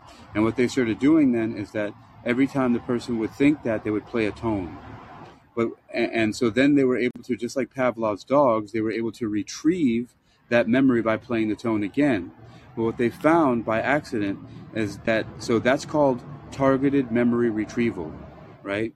And so what they found is that if they kept on doing that before the person slept and had REM dreams, for some reason, before they had REM dreams, it would knock that memory out or weaken the strength of the memory. They found that the more they did it, the weaker the memory would become, to the point where they discovered something called retrieval-induced forgetting. So it seemed like science fiction, right? But here we are now, and so many of these things are going on in laboratories, and like some of the most bizarre shit you could ever fucking think of that they're doing. And let's not forget that there are laboratories in England that were publishing papers that they were making fucking like cybrids and chimeras and shit in the laboratories, that they're mixing fucking humans and animals together, and then they had to shut it down. You know, it's like, this is not like any of this far-fetched stuff is not being researched. What people might think is far-fetched is that, I don't know why we even think that anymore. Like, why anything is really out there so much. Just because we're so influenced by the mainstream media, really. And I'm saying that freaking term, mainstream media. Right? But that really is it. It's just like, what are we following that we think that this stuff is not happening? Like, so many of us think, and I even say so, I'm like, man, it's so weird. It's so far out there. It's like amazing. No, it's just fucking normal shit that's going on. I read this Neuroscience News articles every day, and like, what the hell are they doing? Like, there's so many things that are based under psychology that might as well be called fucking magic. The shit that they're doing in these labs. So it's like, I mean, so many of the things that you hear debunked in public, like meridians and acupuncture, they're using fucking machines that they surround you with different fucking colors of light. I forget what it's called, but it's some kind of phototherapy where they're pointing certain frequencies of light, photon, focused at specific meridian points that have been identified by Chinese acupuncturists. And so now they're focusing certain frequencies of light on there, and they're called biophotons, and they're changing the direction and the spin and the frequency of them. And of course, we know that this is a thing with frequencies of photons, because that's how you get quantum leaps. Hakeem, Yes. just real quick point. I think in like Europe, like the scientists in Europe and the scientists in like some Asian countries and a few other places, they are not as bought out, I guess, as mainstream scientists in the States. So they kind of these alternative therapies, these new technologies, they're more open to it. They're more open to innovation, because I think in the United States there's a lot of old moneyed interests that are kind of digging in their heels against the new money, which is the tech industry. You know what I mean? There's an economic tug of war for all the money going on there. I think tests have been done on these. I think tests have been done on these alternative therapies, though. There are numerous tests done on, like acupuncture, I know is useful for migraines, but there are tests that show that it's not useful for many of the other things that are mentioned. Like the people do tests on these things. I think it is kind of like a false narrative that these things are helpful and they're just hushing it up. I think that's not true, really, because there is a lot of evidence. Like, people do research these things. There's there's hundreds of research articles into what is it called, the needle thing. I've forgotten it now. It's just slipped out of my mind. Acupuncture. Acupuncture. So I'll frame it this way. I'll frame it this way for you, Hohenheim, is that you're you got kind of a, I don't know, to me it's a false logic that it has to be one way or the other. I think these things exist at the same time. Where I thought that's what you're saying, but anyways, let me just frame it. So the science. There's a lot of research already being done on acupuncture. Like it's not like they're pushing it up. Like, you can look at the research, you can look at the tests. There's hundreds of journals being published on acupuncture and its usefulness, and it is useful for migraines. It is useful for pain, because basically it just activates your body's reaction to pain. So it gives you natural painkillers. It gives you natural what is it called? Steroid, like an internal steroidal reaction or something. I can't remember what it is, but that's what it does. So it works on the nerves. But then this idea that we have these points, these things, these different like some kind of spiritual world, and that you're accessing this. There is no evidence for this kind of thing, and people use that to make a large amount of money. And I care very much about the truth and people being given proper health care. So when people kind of use this to make money and to fool people, that's where I have a big problem. That's not all people that believe in the spirit world are like con men. I'm sure there are, but there's lots of con men scientists as well, like selling us drugs that aren't even like 70% effective, and selling them as like but that's another reason products.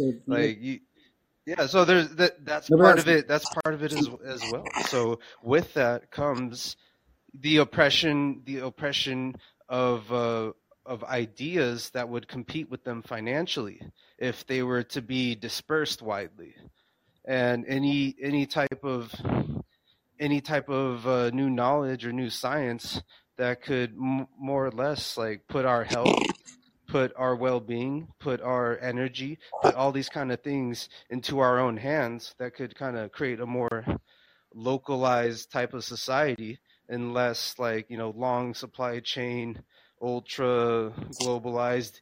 Economically, we can be globalized with knowledge. We can share knowledge. That's fine. But as far as economies stretching across the whole freaking globe for no particular reason other than to make money, for no practical reason. That's another reason. Then, you got to reel that shit in. You know what I mean? So that's a huge influence as well. You can't discount. what Can I? that's Can I? otherism, I think, look, is it what I was just saying is these people make a lot of money. The people, I'm sure people believing in spiritual world that's great. I do it myself, but then I don't go and make money off something that I don't yet understand yet, and that's what these people do, and that's what I have a problem with. But then, of course, Can I make a couple points? I'll finish, then I'll just disappear. I need to shower and sleep. I've got to drive. So I'll just finish. So scientists do make money. People do make money out of, for bad reasons, of course. Scientists do. Everyone loves to make money. Like people who just sell cheap clothes, cheap food. Like everyone tries to make money, but these people are literally selling. I'm talking about these people, these spiritual healers, these people that give. You just give a poor service for a lot of money. That's what I have a problem with. Yeah, I'd love to make. There was about 8 points I could have made, but I'll make 3. Right. So, as far as we talk about national health care. I think a lot of it, what you have in Europe, which is great, free health care. What is it? Well, it's not free, of course, paid in taxes, whatever. Universal health care that you don't have to pay out of pocket. Great. But what they're offering is universal, Western, drug-oriented, not about curing people, medicine. Oh, yeah, doesn't cost folks a lot of money, but it's still horrible. The outcomes are not necessarily that great compared to what they could be. A couple of other points. So,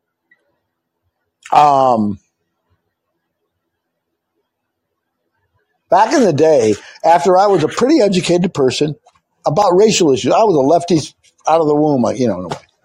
Anyway, cut to the chase. I learned from a lot of, frankly, radical lesbian feminists, right, about some things, right, because I already knew about COINTELPRO and about the murdering of the Freedom Riders in the South and the FBI infiltrating the anti-war stuff. I mean, I wasn't naive per se, right? And they were talking about a lot of other stuff beyond that, right? And it was like, wow, interesting, wow, and also learning to chase about Eastern stuff. Here's something they said. This is around late 70s, early 80s. Yeah, within the next couple of decades, give it about 20 years, you won't be able to exist in society if you don't let them embed a microchip into your skin. If you don't allow them to do that, you won't be allowed to participate in society. And it's I was like, okay, guys, you taught me a lot of stuff. A lot of it's interesting. But now you're really kind of putting on the tinfoil hat. That's like a conspiracy theory. And goddamn if they aren't they closer and closer to the absolute fucking truth, because that's already being floated about future pandemics and how we're going to make people get their shots is by embedding a chip in their skin. And by the way, one step away from that is what Trudeau did in Canada and said, well, no, you don't have a chip in your skin, but you have all of your money is tied up electronically in banks, and we can stop you from being able to pay your rent if we want to. There's people that are voluntarily doing that in, some richer countries, right? For the convenience of it, but right. They're also middle class people, so for them it works. But in the future, you'll own nothing, and you'll be happy. Getting a chip as a political dissenter, what does that mean? I'm sure it's not good. You would just have to trust them that the chip, that the purposes of the chip and the data stored in it, and this is really about trust. You know what I mean? And if you can't trust them with simple welfare of society, how can you trust them to put something under your skin? You know what I mean? Whether it's through evil or stupidity, whichever it is, you can't trust them. And yeah. I mean, what does this sound like? I mean, is this something that would okay. When I was 15, this just popped into my head. There's another point I was going to make. 10th grade. Homeroom, right? Where they make you do the Pledge of Allegiance. I refused. Teacher said, Mr. Armstrong, stand for the Pledge of Allegiance. I said, no, I choose not to. I'm not the first kid who ever did that. And she said, all right. go to the principal's office. I said, okay. I walked through the doorway, and she said, never mind. She said, no, go back to your seat, right? And so from then on, I sat for the Pledge of Allegiance. It's like, I mean, it's no big deal, right? I don't even remember telling my friends about it. It wasn't that big a deal to me. It kind of was in a way, but not a big deal. It's like,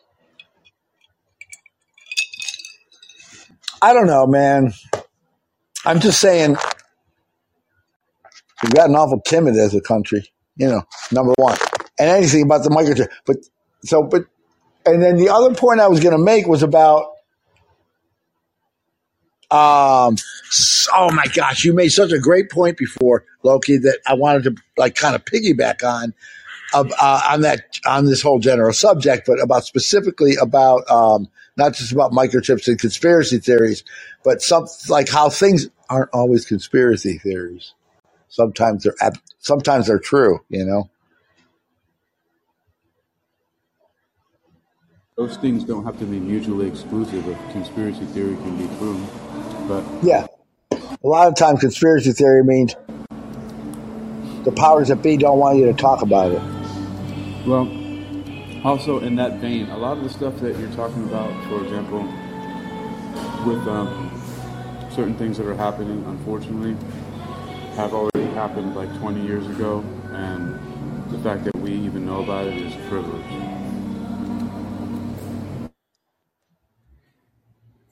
I think these this idea that these people really care about everything about you and want to know what you're doing with these microchips. These people don't care about you at all. They if they want to microchip you, they just want to track the population. They want to sell you things. They don't care about like you Lance, or you Loki, as an individual at all.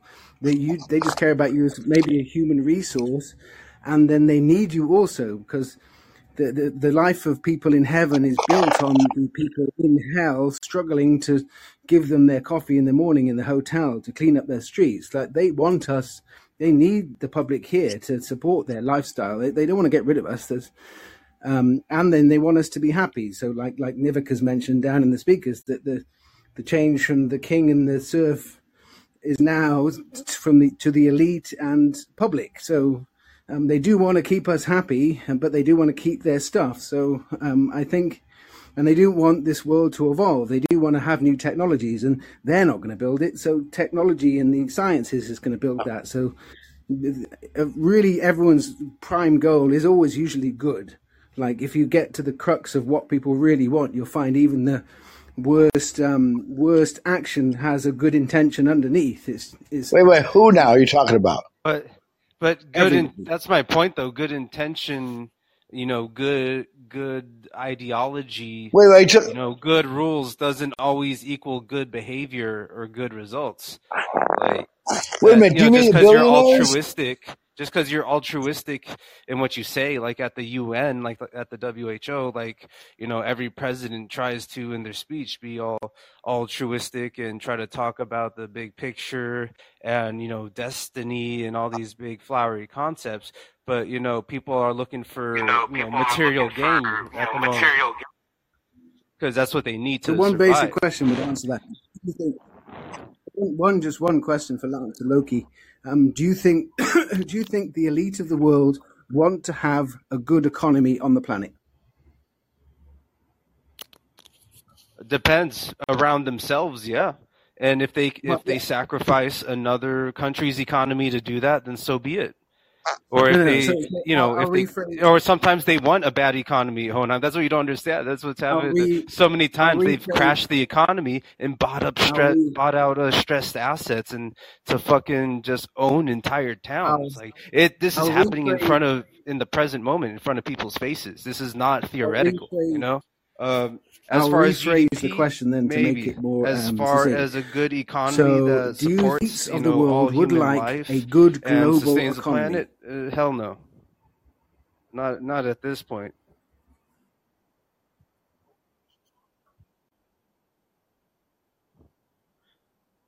for the majority, no, because they don't seem to be taking those actions. Well, And really? just because So they you think the greenwash global stuff elites and they say, don't "Oh, want these to should have be our a goals," planet that you it's can really live not on? enough. I think they're just kind of wasting time and kind of have their dicks in their hand. Kind of, they don't. There's no honest intention about reversing climate change at this point. They're flirting with it. That's how I feel. But I don't really feel they're so honest about it, and they're using it as an excuse to try to bring totalitarianism to the entire planet, or sort of techno oligarchy, and there's clear evidence of that. Appreciate your rants too. Yeah, sorry. Yeah, Maybe. seems that. Can I chime in? Okay. Yeah, I gotta go to sleep anyway. Thanks for letting me join you, Hakeem, Lance, and Loki dudes. I'm gonna go to sleep. Brought you up here, not me. Give him the credit. Yeah, sorry, I am ranty. I can't. No. That's what we're all doing. So do you think? Yes, that's what exercising your. Okay, so I guess I'll ask it this way. Why do you think Bezos and Musk want to build rockets to Mars?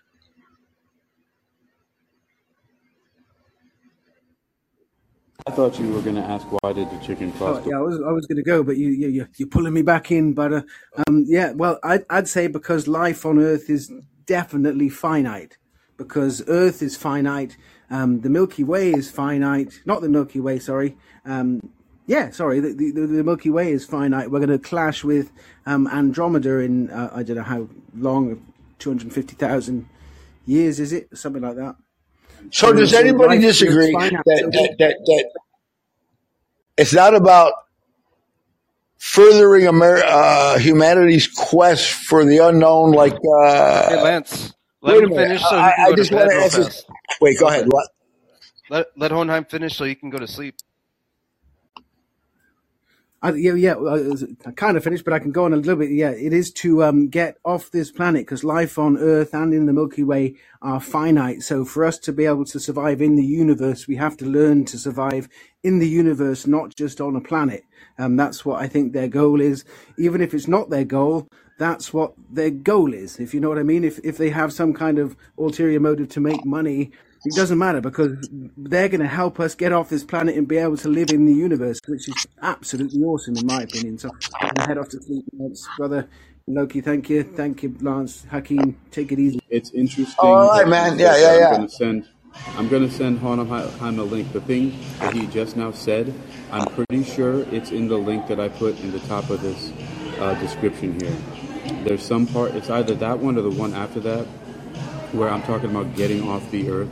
But you know what? This is the theme of all kinds of science fiction books. I recently read some book by Arthur C. Clarke called Songs of a Distant Earth, and another one called The Beastmaster from another author, and they both have the same exact theme.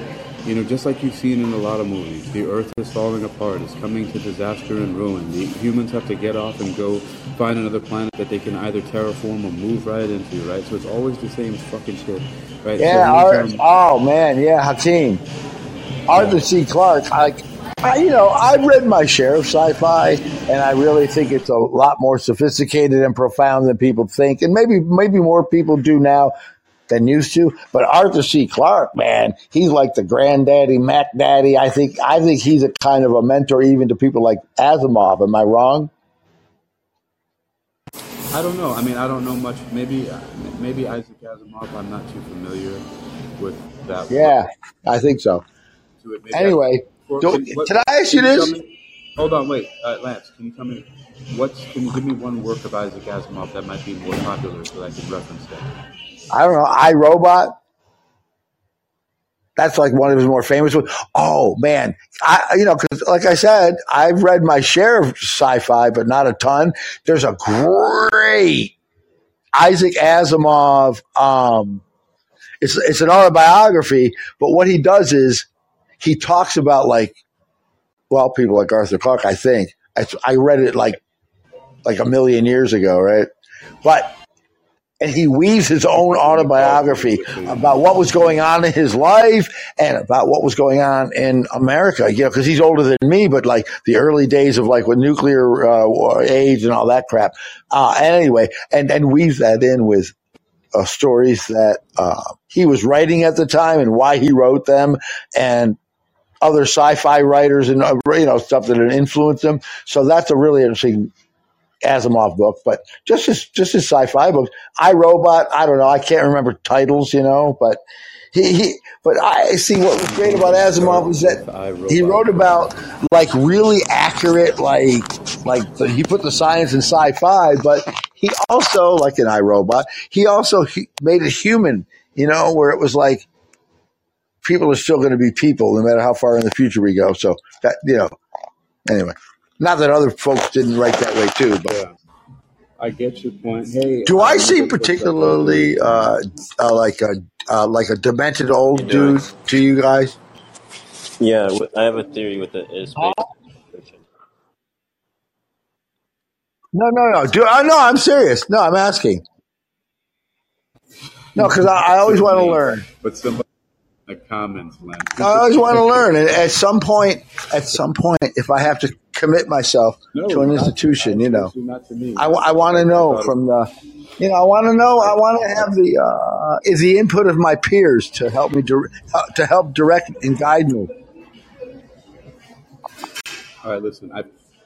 I have at this point. I am successfully though. All right, take it easy. Or not? We're about to. I'd get say that. you're fighting Nivek, against please. dementia. Yeah. So Yes. you're going the opposite way. Mostly so. successfully, but the other part of it, Mostly the alcohol is not good for the brain. Oh yeah. That's yep. Alcohol's not good for the brain. So Nivek, what's up? You said you had something to add about space.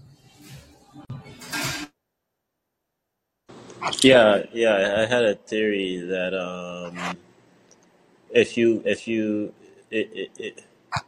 it might be. By the way, as a moderator, I took my initiative to invite Snarf to go ahead and confront me, but with because I don't know what he's got growing down there, but I don't know what they are. But I don't. He didn't want to. He didn't want to engage.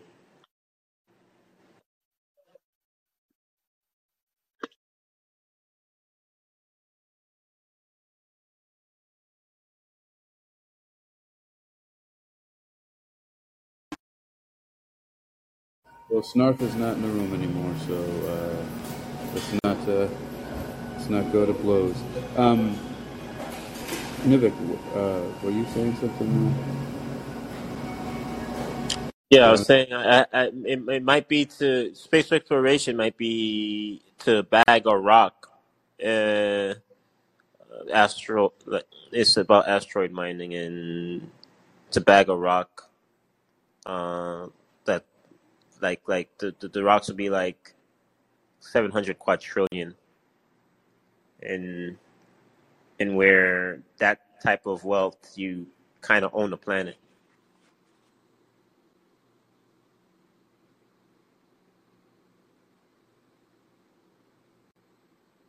Yeah, I'd like to own a planet.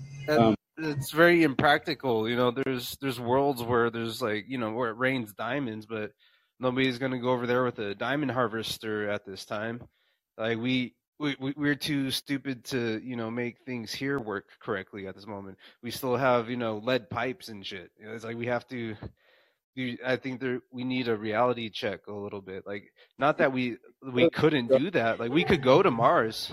I mean, we can make a small colony right now.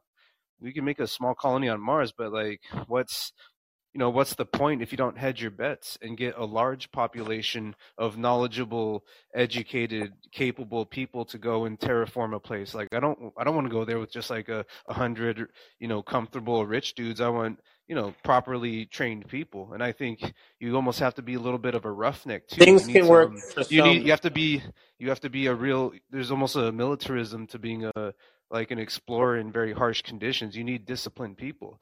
And yeah, I don't think we're up to the task. I don't think we're up to the task right now.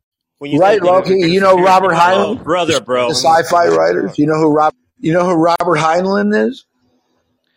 Robert Heinlein, go. I do not. Is he a writer? Oh yeah, sci-fi writer. He's kind of a fascist, but I don't care. I mean, he's a great writer, great. But if you read his books, but if you read his books after Bill reading, Cosby like, was funny sometimes too. So right. Same with Woody Allen. Am I allowed to quote Woody Allen? Sometimes he's a monster too, right? Oh, that makes you a monster by association. No. Robert Heinlein wrote, well, the moon is a harsh mistress. The moon is a harsh mistress, but he also wrote, oh gosh, his most famous book,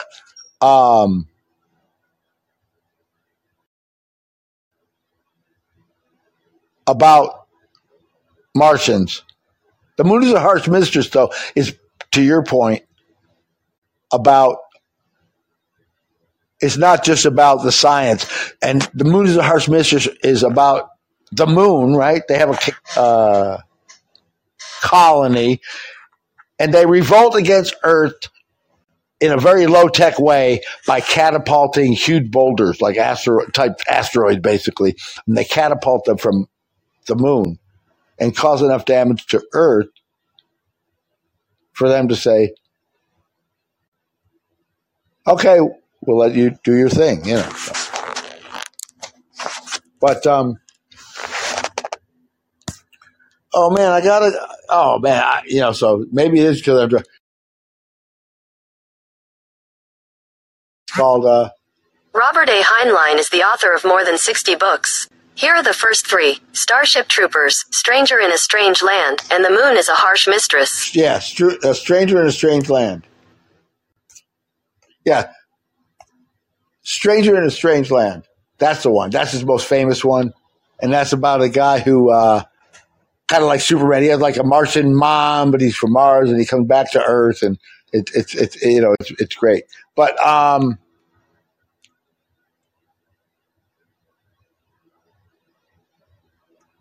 I think it goes to what we were talking about, right? Where it's not just about the science, that there's still about character, right? And about spirituality, or about, you know what I mean? Or about things that go beyond just the science.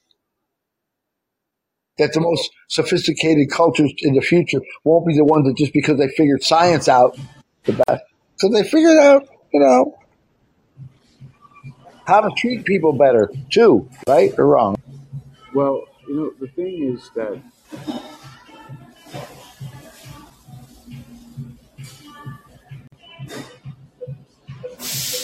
I don't think it's so much.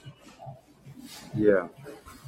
Well, yeah. I don't think there's too much of this going on. There's too why do we have to keep on putting these dichotomies in our minds? Just realize that there's really not much that's hidden, and that all we have to do is lead the charge in cooperation instead of always talking about how corrupt and broken everything is. Instead, let's just go and start doing things to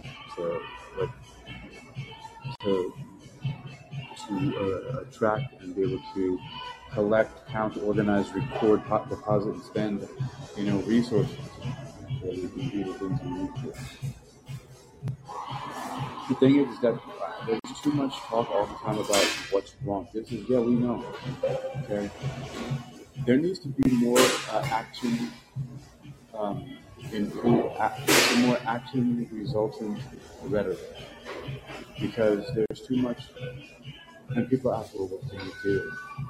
You got a lot of background noise. I don't know if it's just me, but it's really hard to hear you. You were talking about there was more utopian talk or something. Or no, there's just too much talk in general without action.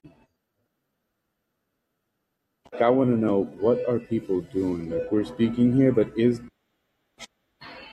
this action resulting rhetoric? Or is what we're going to say from here? You know what I'm doing, right? Go from here and follow some instructions and get some done, like following a recipe. Getting the ingredients. Huh? Wait, Loki, wait, for 1 second. Joy, I wanted to ask Hakeem, you know what I'm doing, right? Because whenever people talk about think tanks, actually, there are some very powerful think tanks, like the Federal Society, but I'd say, I don't want to start a think tank. I want to start a think tank. I don't want to think. I want to do. Anyway, you know what I'm doing, right? I'm on the verge of, but I have support for, and people engaged in doing a cafe, a worker co-op. It'll be a cafe, bookstore, boutique, run and owned by ex-prisoners, and it will also be staffed by, homeless and disabled folks.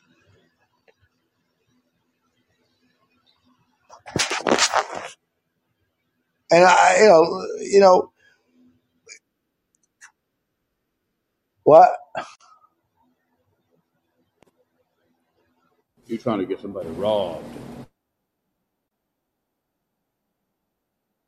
I said, oh, I see. You're trying to get somebody robbed with your fucking homeless, bum-ass, fucking dirty drug addict. Dude, have you guys ever... I didn't say drug addicts.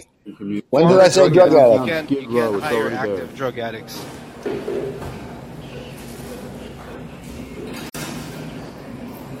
All the worst things that you can talk about people who are down in their luck.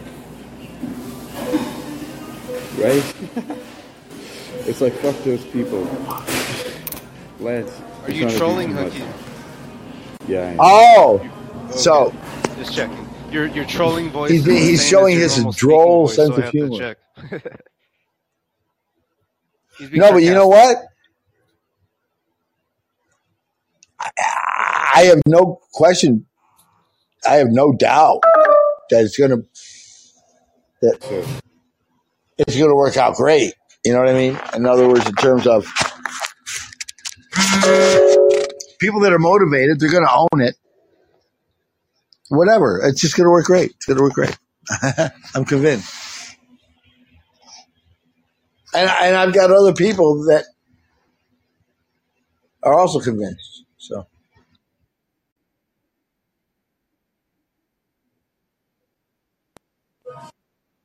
Yeah.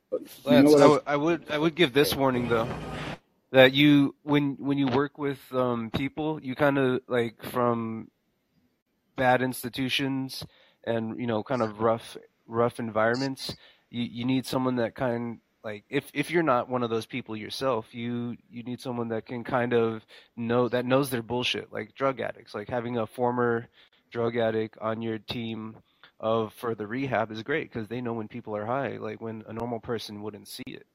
So you need people with the insight on these things, like the person in this insight, and it also helps you retain respect in the eyes of some of the new guys that might be coming from prison or that might be disabled. I'm a badass motherfucker, man. I'll bring him in line, man. They'll do what the fuck I tell them. Does that make sense?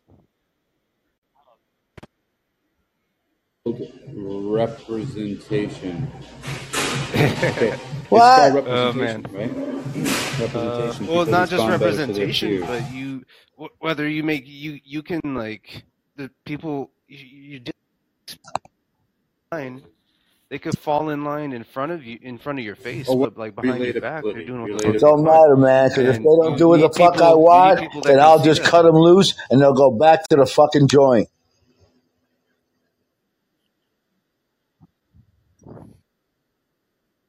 Yeah. What? So maybe it's not okay. Maybe not. But you'll know if they are fucking up earlier, and with less bad consequences. If you have someone who was formerly in that life, at least as a consultant, at least someone telling you how to watch. I know what to do. I'm talking more about knowledge too, not from all the way over here. I'm actually pretty. I have a okay level of street talk. You know what I mean?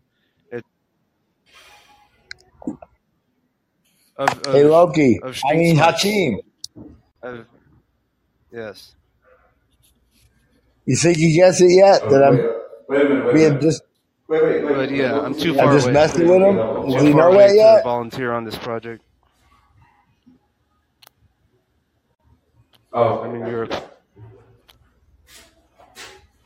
I don't know anything, man. But I do know that Murphy is here. Where are you? The moon? Anyway,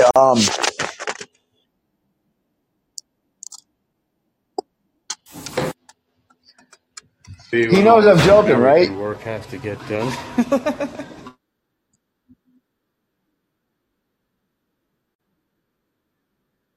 I don't know what anybody knows, man. Why are you asking me what? Why don't you ask Loki what he knows? I don't know, Lance. What do you know, Loki?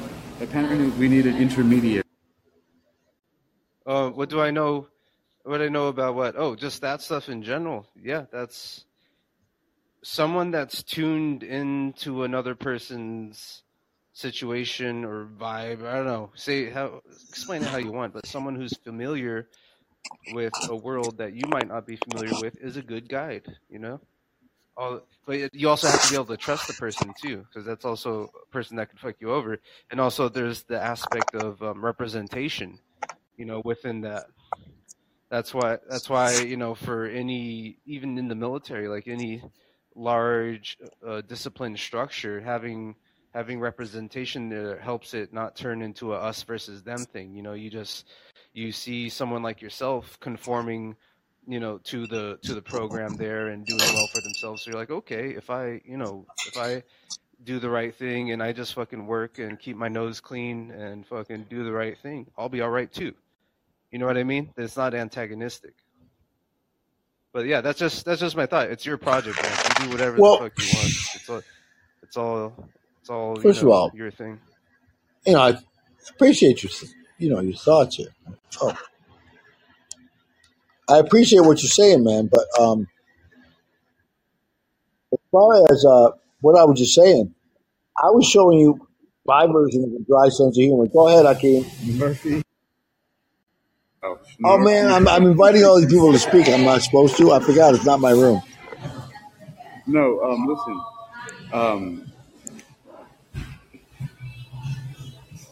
Hey, listen. I don't care, man. I'm not. Listen. I just had this conversation with so the one of the co-founders and CEOs of another app called Breakout named Cody Harvey. He was in a room. He came into a room that we were in, and we were brainstorming with me and a guy named Joseph. Anyway, Joseph made a very good point, which is one of the reasons why I like Wisdom, for example, is it's just different. And this is why I continue to use all of them, right? Because of the fact that they have different functionality. And one of the things about Wisdom is that it's only one-on-one. It's two people you can have. It can be just talking to each other. So it's like it makes it really, really, really like one of those high level like interviews. Like it's just Oprah and fucking Ellen. And so it's just, you know, just two people there, and then a bunch of people presumably are listening. But Breakout has a completely different setup. Whereas like, I mean, there's so many different things that can happen in a room, but like this guy Joseph, who I'm not sure if it's his real, actually it's his real name. He's got the Weedman companies. His name is Joseph Weedman. He's a successful businessman. He was saying that perhaps, just perhaps, that in the apps that you could have a function where you don't have any of this hierarchy shit at all, where there's no fucking separation between a host, a caller, and a listener. The reason, or you know, at all. So, but my compromise was, what if you could toggle that feature, right? Wouldn't that be cool? Wouldn't it be cool if you could toggle the feature where all of a sudden all these fucking lines that separate callers and listeners from each other were completely gone? Yeah. There's just a bunch of fucking amoeba bouncing into each other in a fucking room, right? It would just be. You could just turn it off. This could work in a room. Yeah, in the room where people, you know, are good at keeping their points, you know, concise and short, then it could work. But where people want to go off on like half an hour tangents, everybody will be speaking on top of each other. You know what I mean? It'll turn into a mosh pit of voices in some situations. We're in a lot of situations. Well, I can see that, but then, like I said, it would be cool to have that toggling effect, and then it would be even cool to make it sort of like you could toggle the effect, and then like if you want to, you could just put somebody in caller prison or listener prison. Like you could all of a sudden turn it like halfway on, and just like you can like click on like Ari or or Lance, and just be like, you're going in the callers queue. You're going in the listeners. And you can just kind of force allocate them there, and then you'll be like, look what happens now.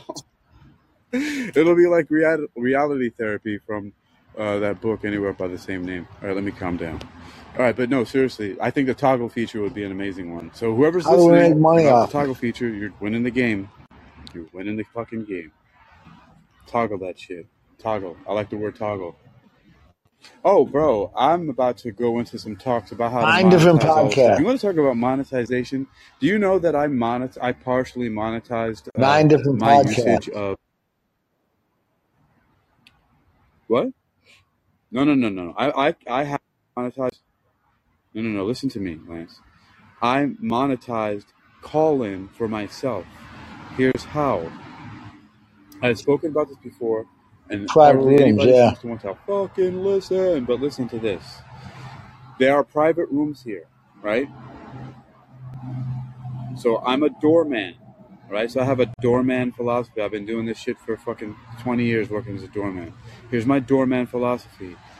You have an ID, you can get into the club, or private party, you need to be on the guest list. So what did I do? I scheduled a room, right? And in this scheduled room, I took that link, because you know that you can take the scheduled room link and it'll be the same one when the actual show comes, right? And I put that into a PayPal one-time payment for a digital product. And so a person would pay for this, $50 for them to come into a class that I was teaching about the basic hypnosis 101, which I was teaching the 3 hypnotic modalities as well as 2 laws of hypnosis.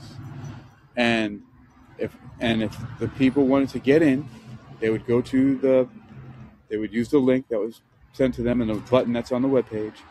They would pay their $50, and when they did that, PayPal would automatically send them a link, which it did. And the people that it sent the link to, I also get an email that says so-and-so has just purchased, blah, blah, blah, or has enrolled in your subscription, because you can set these up in PayPal. And then when I got that, I was like, okay. Okay, well, what made him want Those people to are coming spend the into the room. $50? So You have a PayPal degree in already something or accepted the something link. or So when something, the time right? came, they showed up. I already had the money.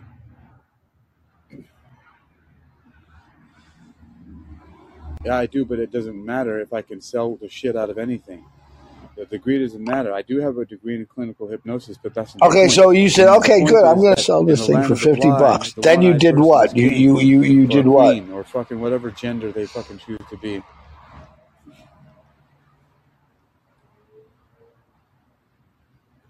I talked to people.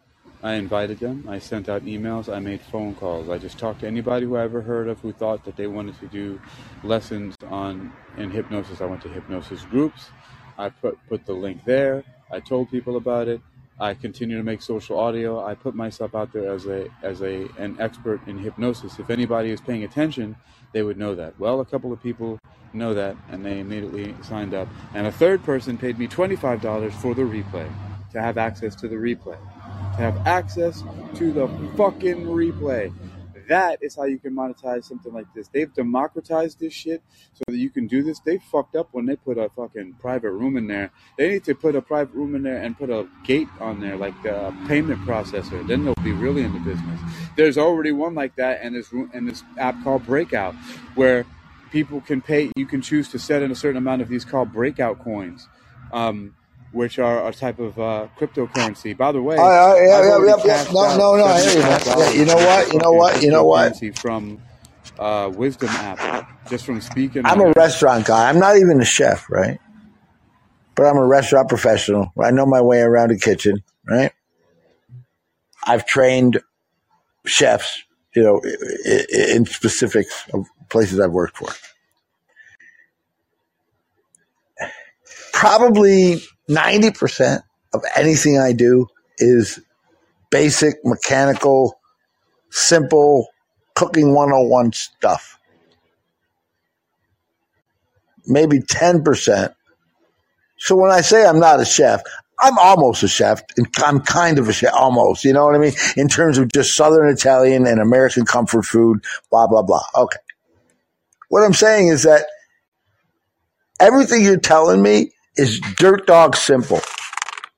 And yet, there's no way I'm doing any of that. There's just no way. It's just not happening in my world, and because of who I am. And I used to be a Jetson in the days of analog.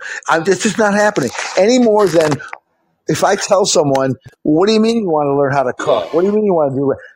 Everything I tell this person, like I'm you, right? And I'm telling this person, it's all stupid simple. It's all salt and pepper and boiling water. And how long do you boil the water? How much salt? How much? Blah, blah, blah. The devil's in the details, as they say. And it's like, there's no way, no matter how simple I make it.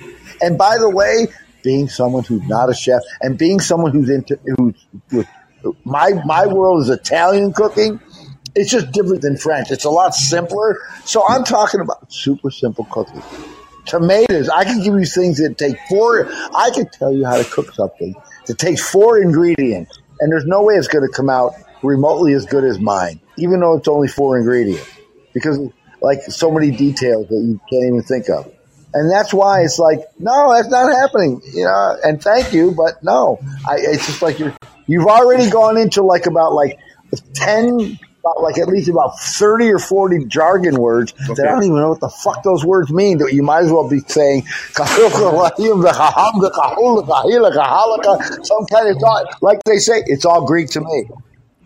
Yeah, yeah. Guess what, Lance? You know what the joke is? The joke is. Thank you. Good for you, man. You know, more power, man. You're a wonderful guy, right? So that's good. Yeah. You're you and I'm me, and I suck, and you're great. I don't know what to.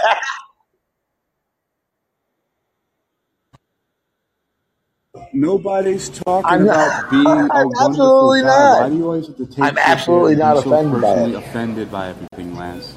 What is the matter with you, dude? Oh Jesus, man! You know, this is just your rhetoric that you do, and I'm sort of kind of like wondering what the hell you're up to. Like, I just don't. Like you're sitting there. First of all, I didn't tell you to do it. I just said what I did, because you asked me a specific question. You said, how do you monetize it? You said, how do you make money off of it? And I answered your fucking question. And then you go defending, talking about as if I asked you to do something. And I didn't ask you to do anything. I didn't tell you that you were going to freaking be doing anything. All right? So you talk out of turn so much, and you're opening your mouth about this stuff.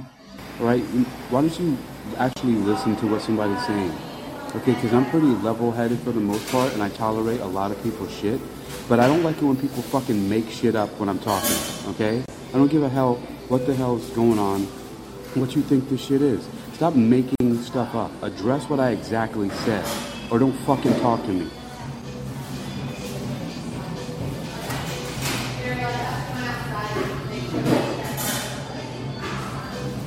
It's not difficult. Oh man. I hope there's some wind still in the room. So what should we go back to the subject at hand then? Yes, please, sir. Of technology for sustainability and such. Yeah, you know, forgive me, excuse me. It's just every once in a while I blow my top because I just don't understand why anybody would go off on me about something that I didn't say and just twist everything. It's just like, that's not communication.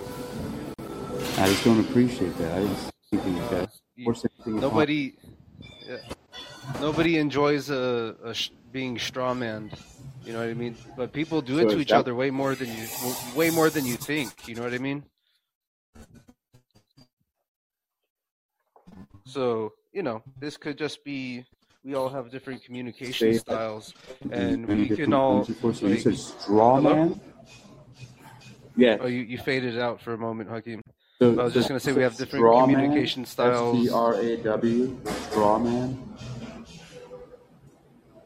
Yeah, it's just like, you know, yeah. You know, people do it because sometimes they jump the gun too fast, like they do it on accident, so they don't listen all the way, and they only get an incomplete version of what you're going to say, so it misrepresents you that way because they don't have all the information. Or the worst straw man is when people do it intentionally and they try to craft something which is completely what you didn't say, And you're just like, Okay. well, your logic is dependent on that lie you just told, and how Loki. you described me is a lie, and therefore, how could this logic be sound if you have to make shit up to make the logic make sense? You know what I mean? But that's what Right. the straw man. That's the purpose of a straw man. So And it could be on purpose. Loki. It could be on accident. They're related for sure. Right. So Loki, this straw Gaslighting man would sounds be, suspiciously what popular culture is continuously calling using, gaslighting. straw man arguments, which is kind of like saying, it's more in a neat little package, but gaslighting is kind of like a continuous process of it's a mix of like Stockholm syndrome and straw manning and kind of just making people crazy and thinking that they are crazy. That way you can like push their minds to whatever reality you want. And like I said, people do that in it's a form of psychological torture in a way, but some psychological torture, like you work in hypnotism, so I'm sure you're aware of MK Ultra and stuff like that. Some has a purpose to get certain behaviors out of people, and some is just sadistic, or they're both sadistic, but one is sadistic with no purpose, I would say. Yeah.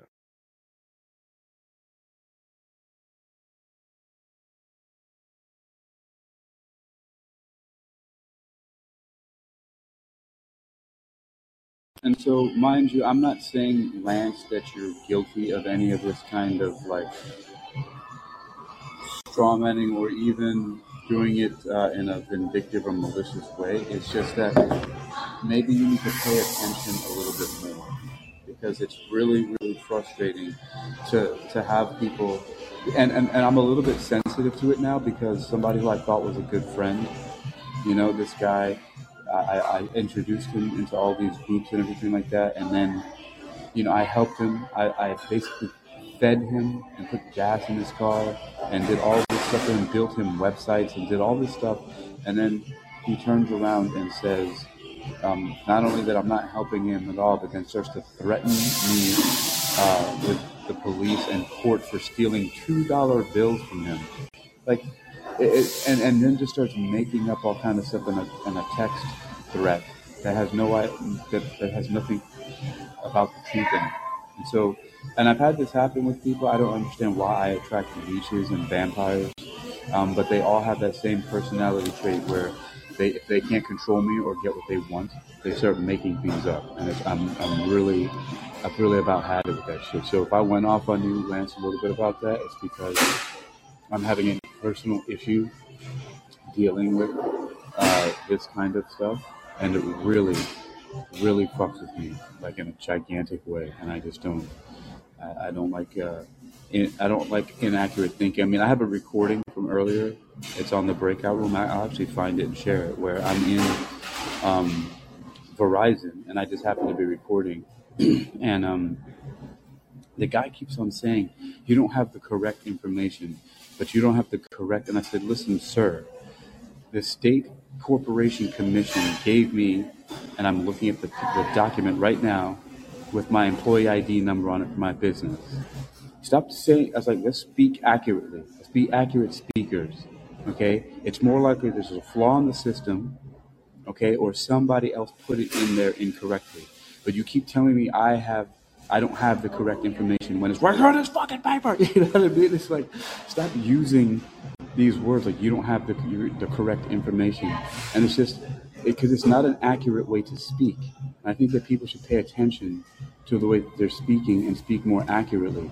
And all this whole business about all these different languages and all, yeah, that's great. But there's also something that is very basic, is like fucking listening. Take some notes if you have to, people, right? It's like, to be misrepresenting what other people say is one of the things that has completely. I've ended relationships completely because of misrepresentation of my words. I'm very sensitive about it. I don't know why, but it is very difficult for me to deal with, and so I have an issue with that personally.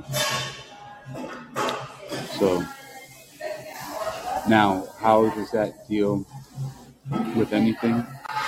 Because one of the things is that in scientific research, as Lance was talking about earlier, that if nobody can make something the way he does in his recipe, right? Well, the opposite thing is supposed to be of scientific experimentation in laboratories, where they take the recipe, because that's essentially what a scientific research paper is, that has all of the equipment and the amounts of different materials they've used, and what kind of containers they put them in, and how high of a temperature or how cold they make, and the parameters of the experiment, right? I think that's what they call it. Just the facts, the parameters. Well, everything, the directions, everything to make the experiment happen. It's the exact same thing as a cooking recipe. It's like you do it because it has these same factors. It has ingredients or materials, right? It has a time, and it has temperature and amounts. So you have the materials, ingredients. You have the amounts of those material ingredients. You have temperature that you put something on, and for how long. And that's basically how science works. They do that stuff, and it's measurement with those factors. And a recipe is the same thing, except for most recipes you don't make it colder, but there's ice cream, right? So all of that is what I'm talking about. And in science, if you're doing it correctly, you don't have those kinds of misrepresentations because everything is written down. And I don't know, maybe I'm crazy to think that people should operate more like that. Like, I just don't, dude, it makes the fucking inside of my fucking rib cage itch to have, like, people having conversations and it's completely different. Like, they're saying, like the words are different. Like, it's really hard to understand. Maybe I'm a bit much. Maybe I'm a bit extra with that shit, but it really makes me fucking crazy. Because I don't understand how we can communicate like that. Like, if two people are reading out of the same book, right? Then they're going to get the same. Hold on.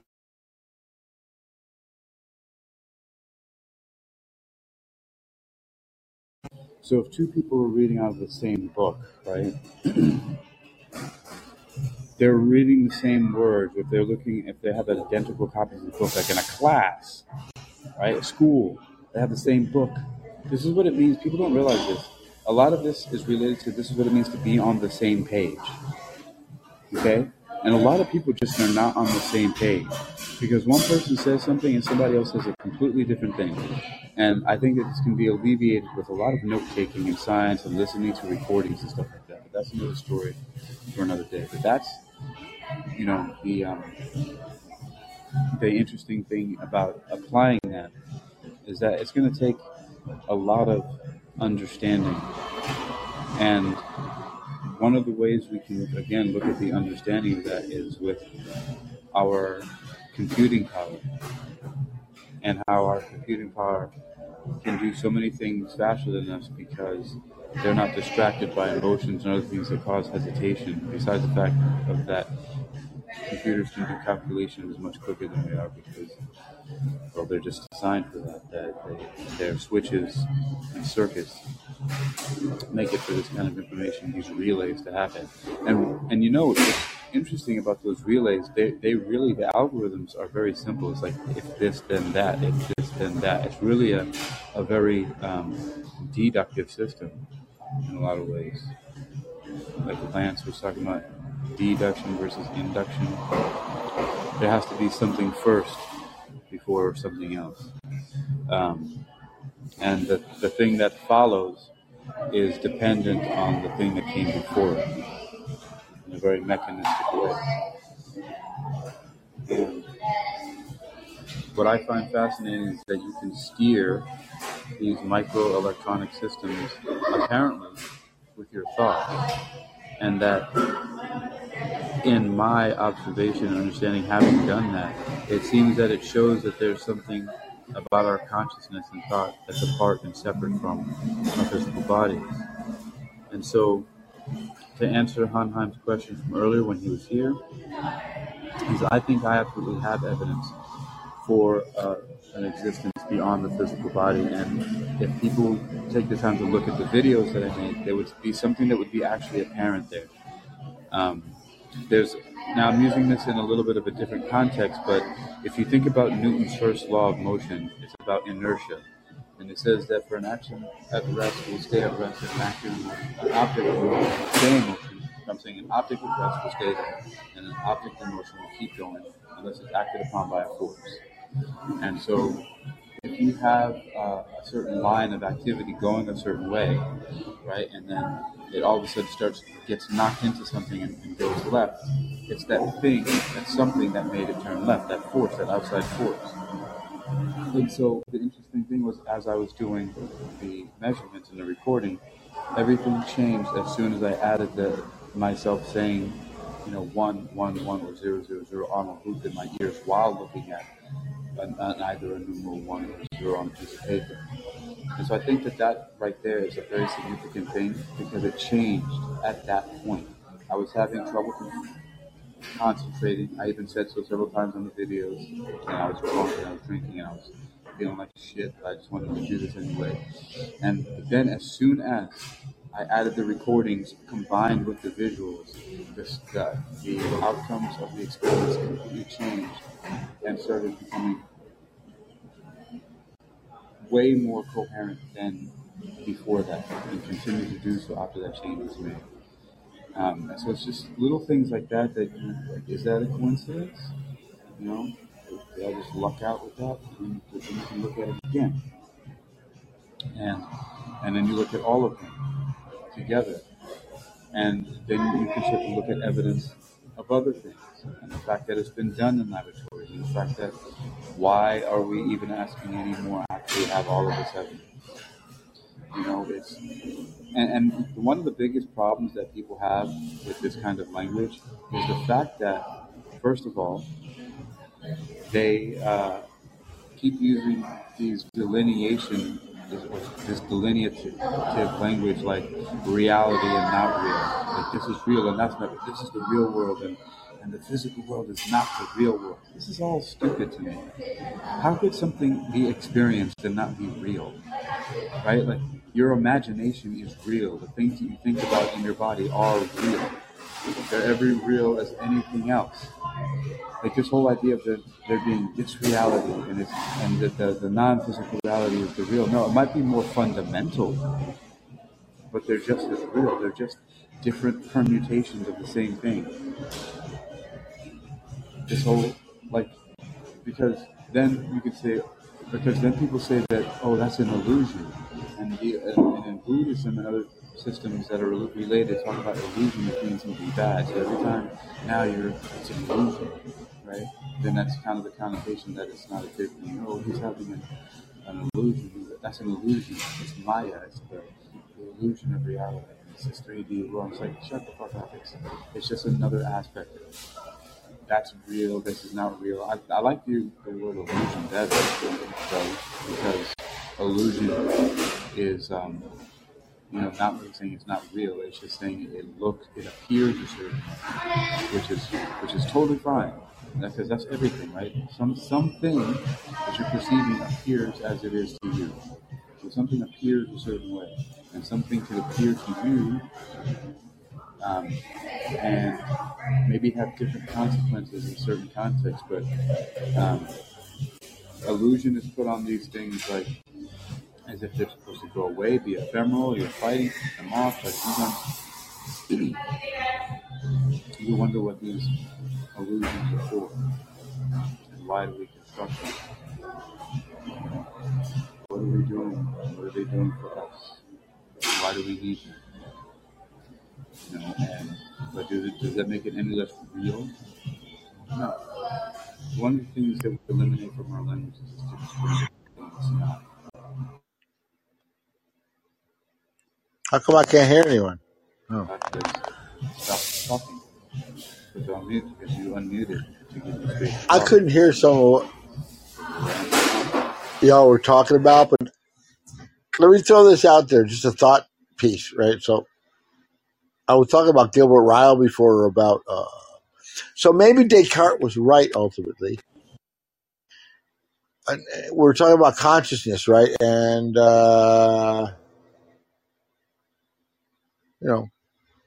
right? And how do we know we're conscious and all that?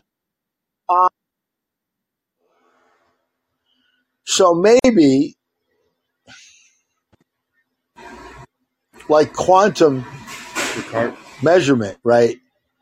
It's the actual measurement that causes the thing to do something, right? That it would act differently if it wasn't being measured, like the tree falling in the forest.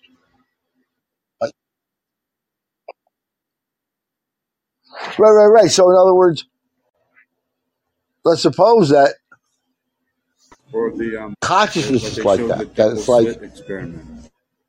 kind of like a self-fulfilling prophecy that, well, okay, I'm thinking, okay, therefore consciousness, right? I'm not thinking, therefore not, so, it's kind of like a self-evident, kind of like Spinoza's ontological argument. I don't know. Might be a little more appropriate than we thought. I don't know. Just basically that if there's hills, there must, if there's valleys, there must be hills, right? You can't have valleys without hills. Well, you can't have, thought without consciousness, or consciousness without itself. That's he what he's talking about is God. Is that, well, of course there's a God, because how could there not be? There's no other option or something. It's like, because we have all this stuff. It had to come from somewhere, so it must have come from God. It's kind of a circular logic. Yeah, okay, but ultimately, no, it is, but that doesn't make it false.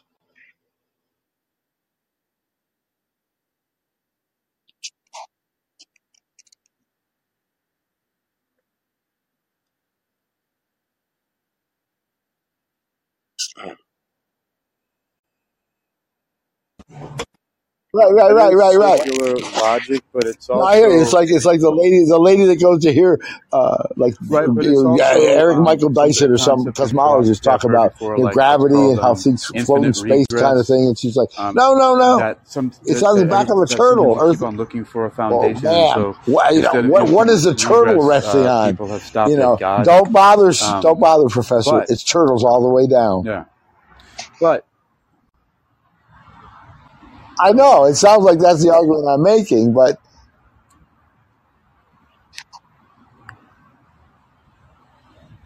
exactly, it's not so right. far-fetched.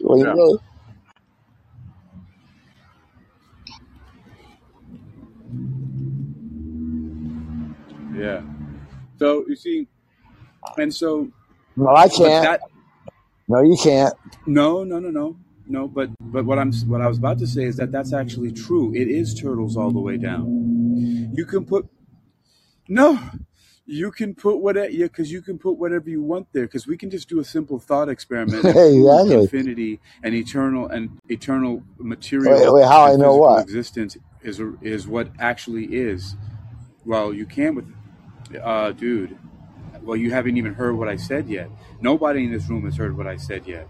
Almost nobody in the earth has heard what I've said yet. So how do you know? I'd like to know how you know. So, all right. So apparently, I'm going to move on. I agree. I agree with the preposterousness of the turtles all the way down mentality.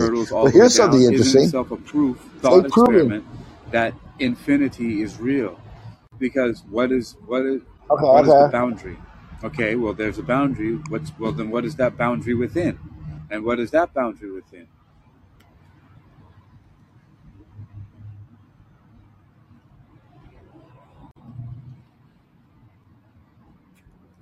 Right. Say, dude, I see. Right. I didn't say that it was preposterous or anything hinting towards that.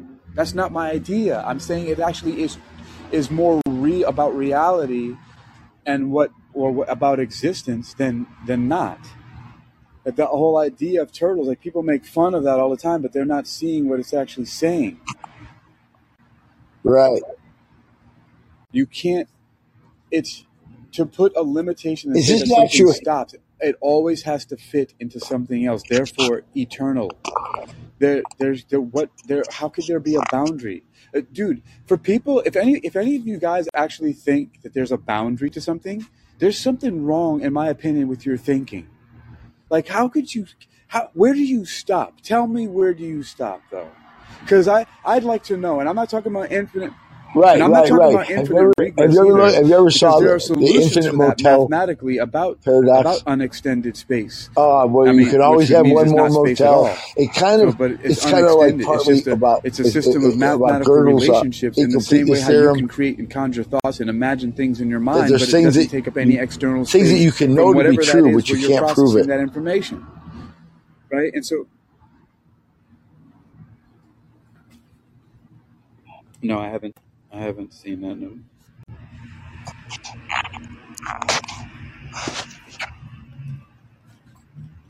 Yeah. Okay.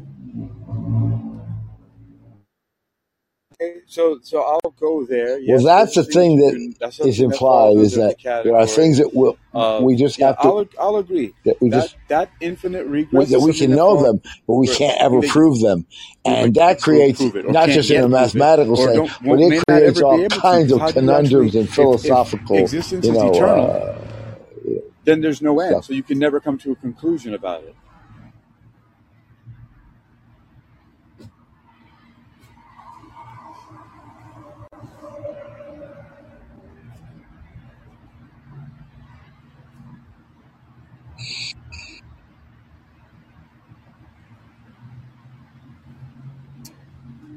Well, maybe from certain points of thinking, but if we start to bring mathematics into it, there's an interesting thing because you have experimental, theoretical, applied physics. You have mathematical physics. You have pure mathematics. You have pure mathematics that has all these things that happen, which scientists say are impossible. But that's because these things crawl into unextended domains that have no physical reality.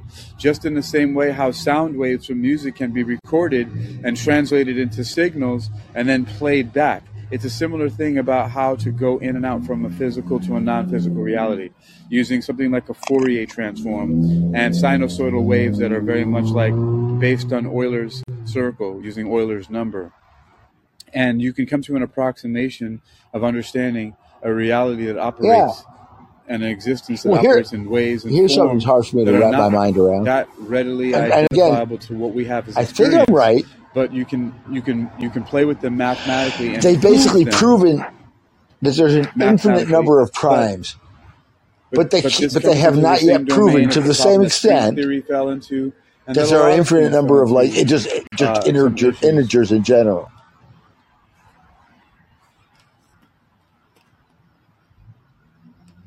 That sounds.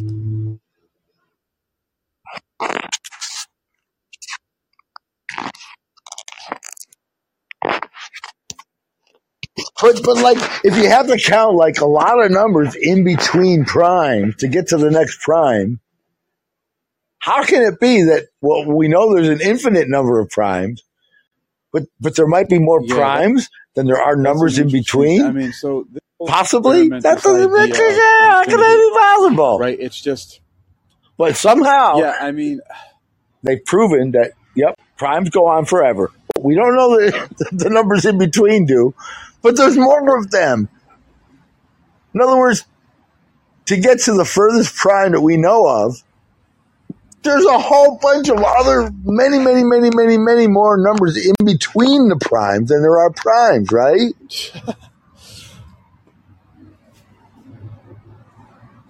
But if you go out far enough, there's more primes than there are numbers in between. Well, what does that mean? That it's like the primes get closer together, where like every other number it becomes a prime? I mean, I'm sorry, but it's like...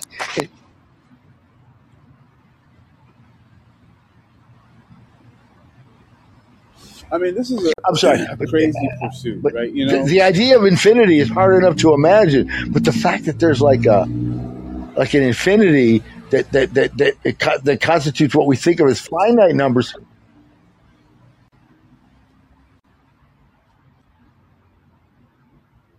So at what point in time, then, does one stop to consider, okay, I'm going to... Well, you're a better man than I, because I can't even. Lance, are you just saying Okay. that, or do you believe that the concept of infinity is difficult to imagine? Are you saying that, or do you believe, or is that your experience? Because it's not difficult for me to imagine the concept of infinity. It's quite simple for me to imagine it.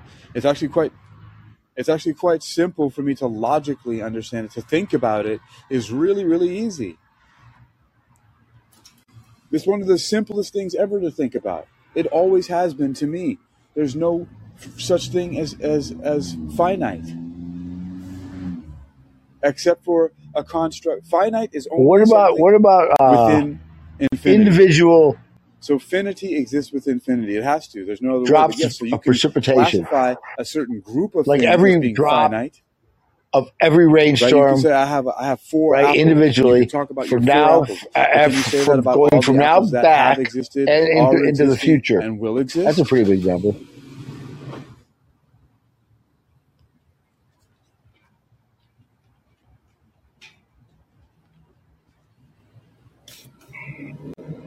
Sure.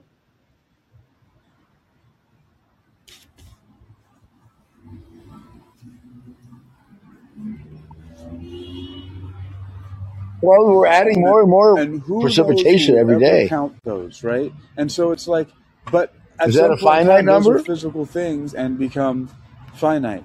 Whereas the infinite, you can Wait, have though. infinite Give me number, credit, because though. you can Is always that not add a pretty more good to it. idea of And like where does numerals infinite and become number are infinite? very similar to Where does finite existence become in infinite? that you Okay, can always add one more. precipitation drops, You can individual always drops of snow, individual snowflakes, individual drops of right. snow, individual little In pieces of in a precipitation in from in a forever physical before us sense. to But now we have to now, go the and other going way into the future, and see how tomorrow and the next day and the next day. I say that's one of the larger numbers you're going to conceive of. No?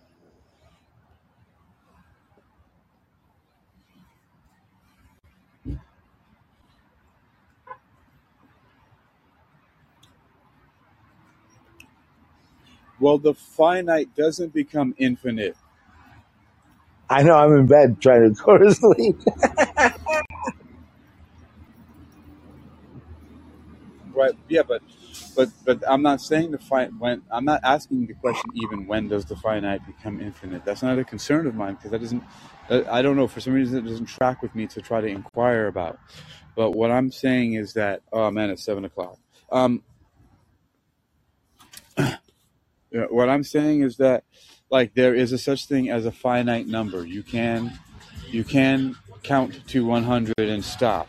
So making things finite is a decision, right? Because you have to in order to control and understand and to be able to handle data, right? So that to be finite is to be understood, to be controlled, to be worked with scientifically, maybe, or in other ways. And that's why Right. there's See, the that's the finite other world, thing. and because many things in the physical world are finite. However, infinity can be thought of and in some ways described, but never captured, except if we go to the infinitesimally small. Then we're going into another infinite regress. Yeah, then we go into another infinite regress. But see, this idea of getting smaller only exists in a physical world. Once you start to go into that domain of mind, just like how you can imagine things in your thought, you can think of a big giant ship the size of the Titanic or the iceberg that busted it, and your head's not going to bust open from imagining the Titanic in all its glory, nor the iceberg, because that thought does not take up anything that would be considered to be space as we imagine it and understand it and experience it in our physical world. However, it takes up space in 3 dimensions when you imagine it. When you imagine things and play things back in your mind, you see them, for all intents and purposes, in 3D, or maybe even 2D. I don't know how you're seeing things in your life, but I see things in 3D that I remember. And that's pretty interesting because it's not taking up any effing space in the world around me. This is a thing that more of us need to think about and also stop measuring and considering something like that and trying to hold it by physical standards. Physical is physical. Physical is physical. Physics is physics. Okay? But just like Dean Radin did at the Institute of Noetic Sciences at the end of his talk, someone asked, do we just throw away all this stuff we've learned from history and science and mathematics and physics? He says, no, we don't throw it away because the way things stand now is that you have physics, you have chemistry, you have biology, right? And then you have psychology, and then then they have metaphysics. He says, what if you take metaphysics and make that the foundation? So then you have metaphysics first, then physics, da-da-da-da-da. Well, you can take it even further. Metaphysics is mathematics. So it goes mathematics and philosophy together, right?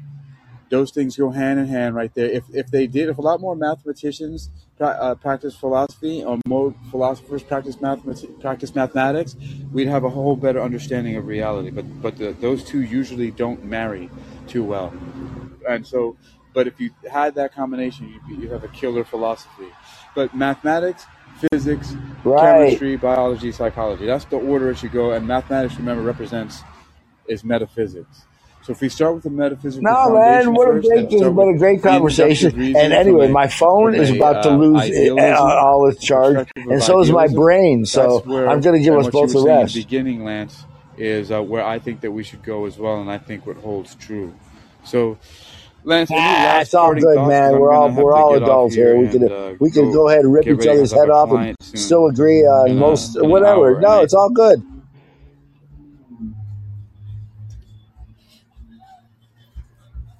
Yeah. All right, Lance. Absolutely. Well, listen, I would like to extend an apology to you for we'll talk soon, man. Peace earlier, out. Yeah. All right.